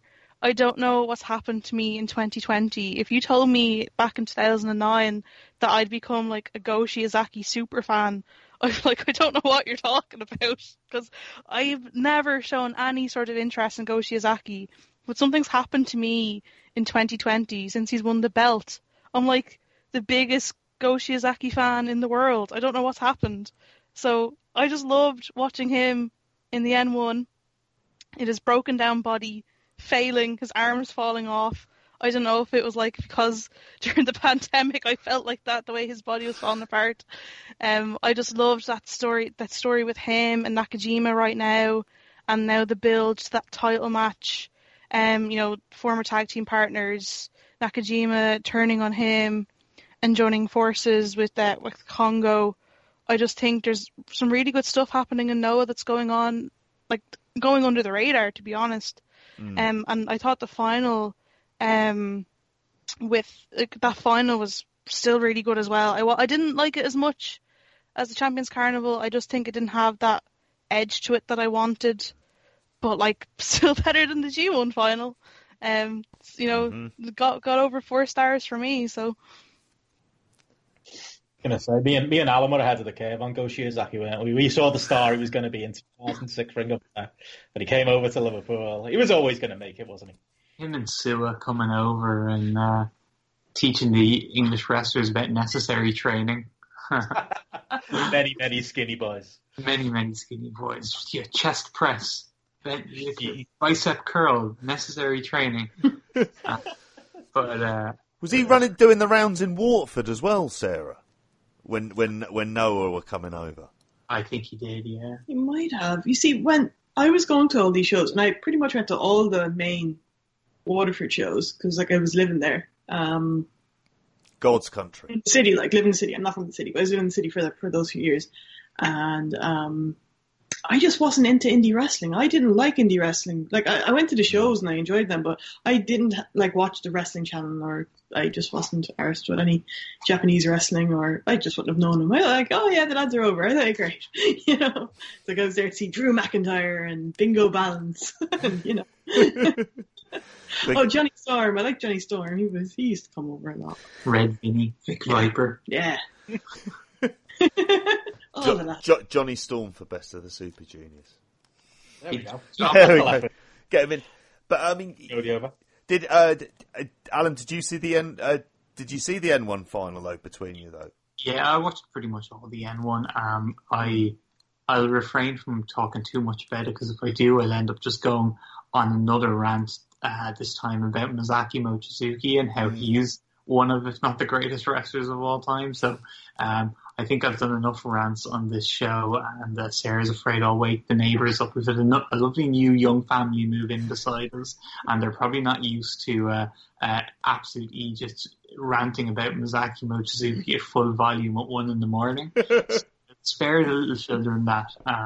And I'll just say, yeah, I enjoyed the N1 quite a bit. I thought they told some real good stories with it. Go's body falling apart, like Sarah alluded to, was just tremendous stuff, and he was in there with the exact right guys, basically trying to rip his limbs off, everyone from Kazuchi Sakuraba to Manabu Soya to Mochizuki. It was great. I think, yeah, they did a real good job. Nasawa's booking has been started the year really good. They made a bunch of really good booking decisions again that week in January, where things were really hot in Japan. For a bunch of promotions, they put a lot of great stuff in place. It feels like during the pandemic they were just all over the place from a booking perspective, and I wasn't watching really any Noah during that period, but everything I was hearing, I was like, oh god, this doesn't sound good at all. Then it seems like in the lead up, maybe about a month out from this N1, he really started getting stuff in place, and then all these stories played out really well during the tournament. And yeah, they've got a lot of interesting stuff going on, and geez, they have a lot of talent both on the heavyweight side and the junior side. And for the first time in many years in Noah, it was one of the biggest reasons the Noah fell from the lofty heights it was at in the mid-2000s was they didn't have new young stars coming through. They went a ridiculous number of years without anyone coming out of their dojo, something like 8 years or something like that. And now they've got some young talents. If I can give one name for people to remember, and it's an easy one to remember, it's a familiar surname, Kinya Okada. That kid is money. he is going to be one of the best workers. Like, I think the charisma is there. I think the character will be there. I can see a little bit of an edge to him. But the actual work is a lock. Like, this guy is so good. And he's dynamic, and he's hard-hitting, and he's got the basics down. He's got the skills. I see so much in him. I think he's going to be a big star, and he's clearly going to be a heavyweight as well. They've got some good guys on the junior side as well. Even some of them guys who are more established, who've been there for a few years, like a Kiyomiya and a Kitamiya. These are guys who still have a lot of room left in their growth and have big ceilings. So, yeah, I'm pretty bullish on Noah, but anytime you get too bullish on Noah, it can come back and bite you. So I'm cautious. Yeah, I'm with you on that one. I was just glad that they got to what is the former Axis partners, and having Nakajima show Go Shiozaki. That seemed to be the common sense direction, and then you have Kiyomiya after that as well, and the entire journey that he's going on through there. But yeah, another Okada. I'll happily take that at this stage, which brings us to the end of this podcast. We've gone an epic length. We've gone deep dive into New Japan. We've smashed through Gedo's complex wall chart full of post-it notes and weird lines that out of that meme from It's Always Sunny in Philadelphia, which I've never seen an episode of in my life, so not really the person to talk about it. Oh, well, I could see it being your cup of tea, JP. I should do. But, how do I get time? You know, the early years. The more recent years might be just a bit too much, but the early years a bit more subtle, a bit simpler. Oh, okay. I will get through that first season without Danny DeVito, and then he comes in season 2. Goal from there on out. You'll love it, JP. Okay, I will go along from that. So I'll be plugging that first series of It's Always Sunny in Philadelphia. I can't even talk. It's 1 a.m. Gone to high hell. But thank you all for doing this. It's been an absolute pleasure and delight, and I've loved every minute of it. Let's get some of the plugs in, though. Sarah Flann, let's start with you. What have you got to plug? What can you sell the good people? I don't have anything anymore. The pandemic's ruined everything. An eBay store? It really has. God, the pandemic's ruined everything. Yeah, I suppose Journey Through Gorilla Island, if you want to hear about classic PWG, we're still stuck in 2004 thanks to the lovely pandemic. I don't know when we're going to get a show out again, because currently we can't even see each other in person, and we only record in person because I don't know what it is. We just gel better when we're in the same room and we can throw shots at each other. Literal shots, or? Well, that'd be graps and claps where that happens. It's after recording. Last time when we recorded, a few of us ended up staying up till like 7 a.m. watching wrestling, which is great fun, but we can't do that now. But yeah, Journey Through Gorilla Island, Sarah, I don't know if we'll ever record the 2 Sarahs again, because Brit Rest is dead. So what do we talk about? Brit Rest is dead. I don't know which arsehole came up with that phrase. Not just Brit Rest, Eurograps and Brit Rest. Fuck it, dead, everyone, grow up. It is dead, isn't it? Fuck it, dead, grow up. Rest in peace. We hardly knew you. Yeah, and then I suppose We did. we had a good run. And then I suppose follow me on Twitter at Sarah Flann. And Hiromu to win Best Super Juniors. That's about it. Sarah Farrell, where can we find you? And confirm on a date now when the 2 Sarahs coming back. Come on. Like, it's, there's no, the wrestling's dead, JP. Dead. It is. It is. That's dead. why we're all pretending we're living in Japan for the sake of this episode, really, isn't it? I'm much happy pretending I'm over there where there's crowds and everything. It's a lot more fun. For my spicy tweets, you can get me at 2 Sarahs. For my not so spicy tweets, you can get me at Sarah4L. My wife, we're telepathically in sync here, because she's cued me in with a brilliant transition that she didn't even know there. Speaking of spicy, I have a plug for the despite some dodgy pictures on my Twitter timeline earlier, the Indian restaurant around the corner that I got in today, absolutely fantastic. Got to give a plug to them. Was it a spud in your rice, though? Apparently, it's something called ghee, JP. it's some butter substance. Sarah Flann is laughing hard. So this was confirmed by some shoot Indians who told me. I believe it was Akil who jumped in and said.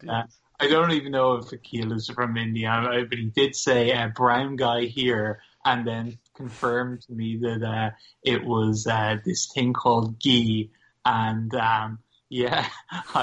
Mystery rice surprise, yum yum yum. Mystery rice surprise. I didn't eat the ghee. I kept it aside, and I just stuck with the rest of the dish, and it was absolutely banging, and I got a wrap from them as well, which I had for lunch, and the wrap was just fantastic, like serious value for money. This thing was huge, and it came with chips as well. They're like, look, don't get me wrong, they weren't the best chips I've ever had in my life, but like I basically got them for free because like the cost was like €7, and the wrap was worth probably, I'd say, at least €12. The quality of it, absolutely fantastic. So big plug for them. I forget their name though, so I can't actually give a proper plug. But South Circular Road Indian restaurant. Look them up.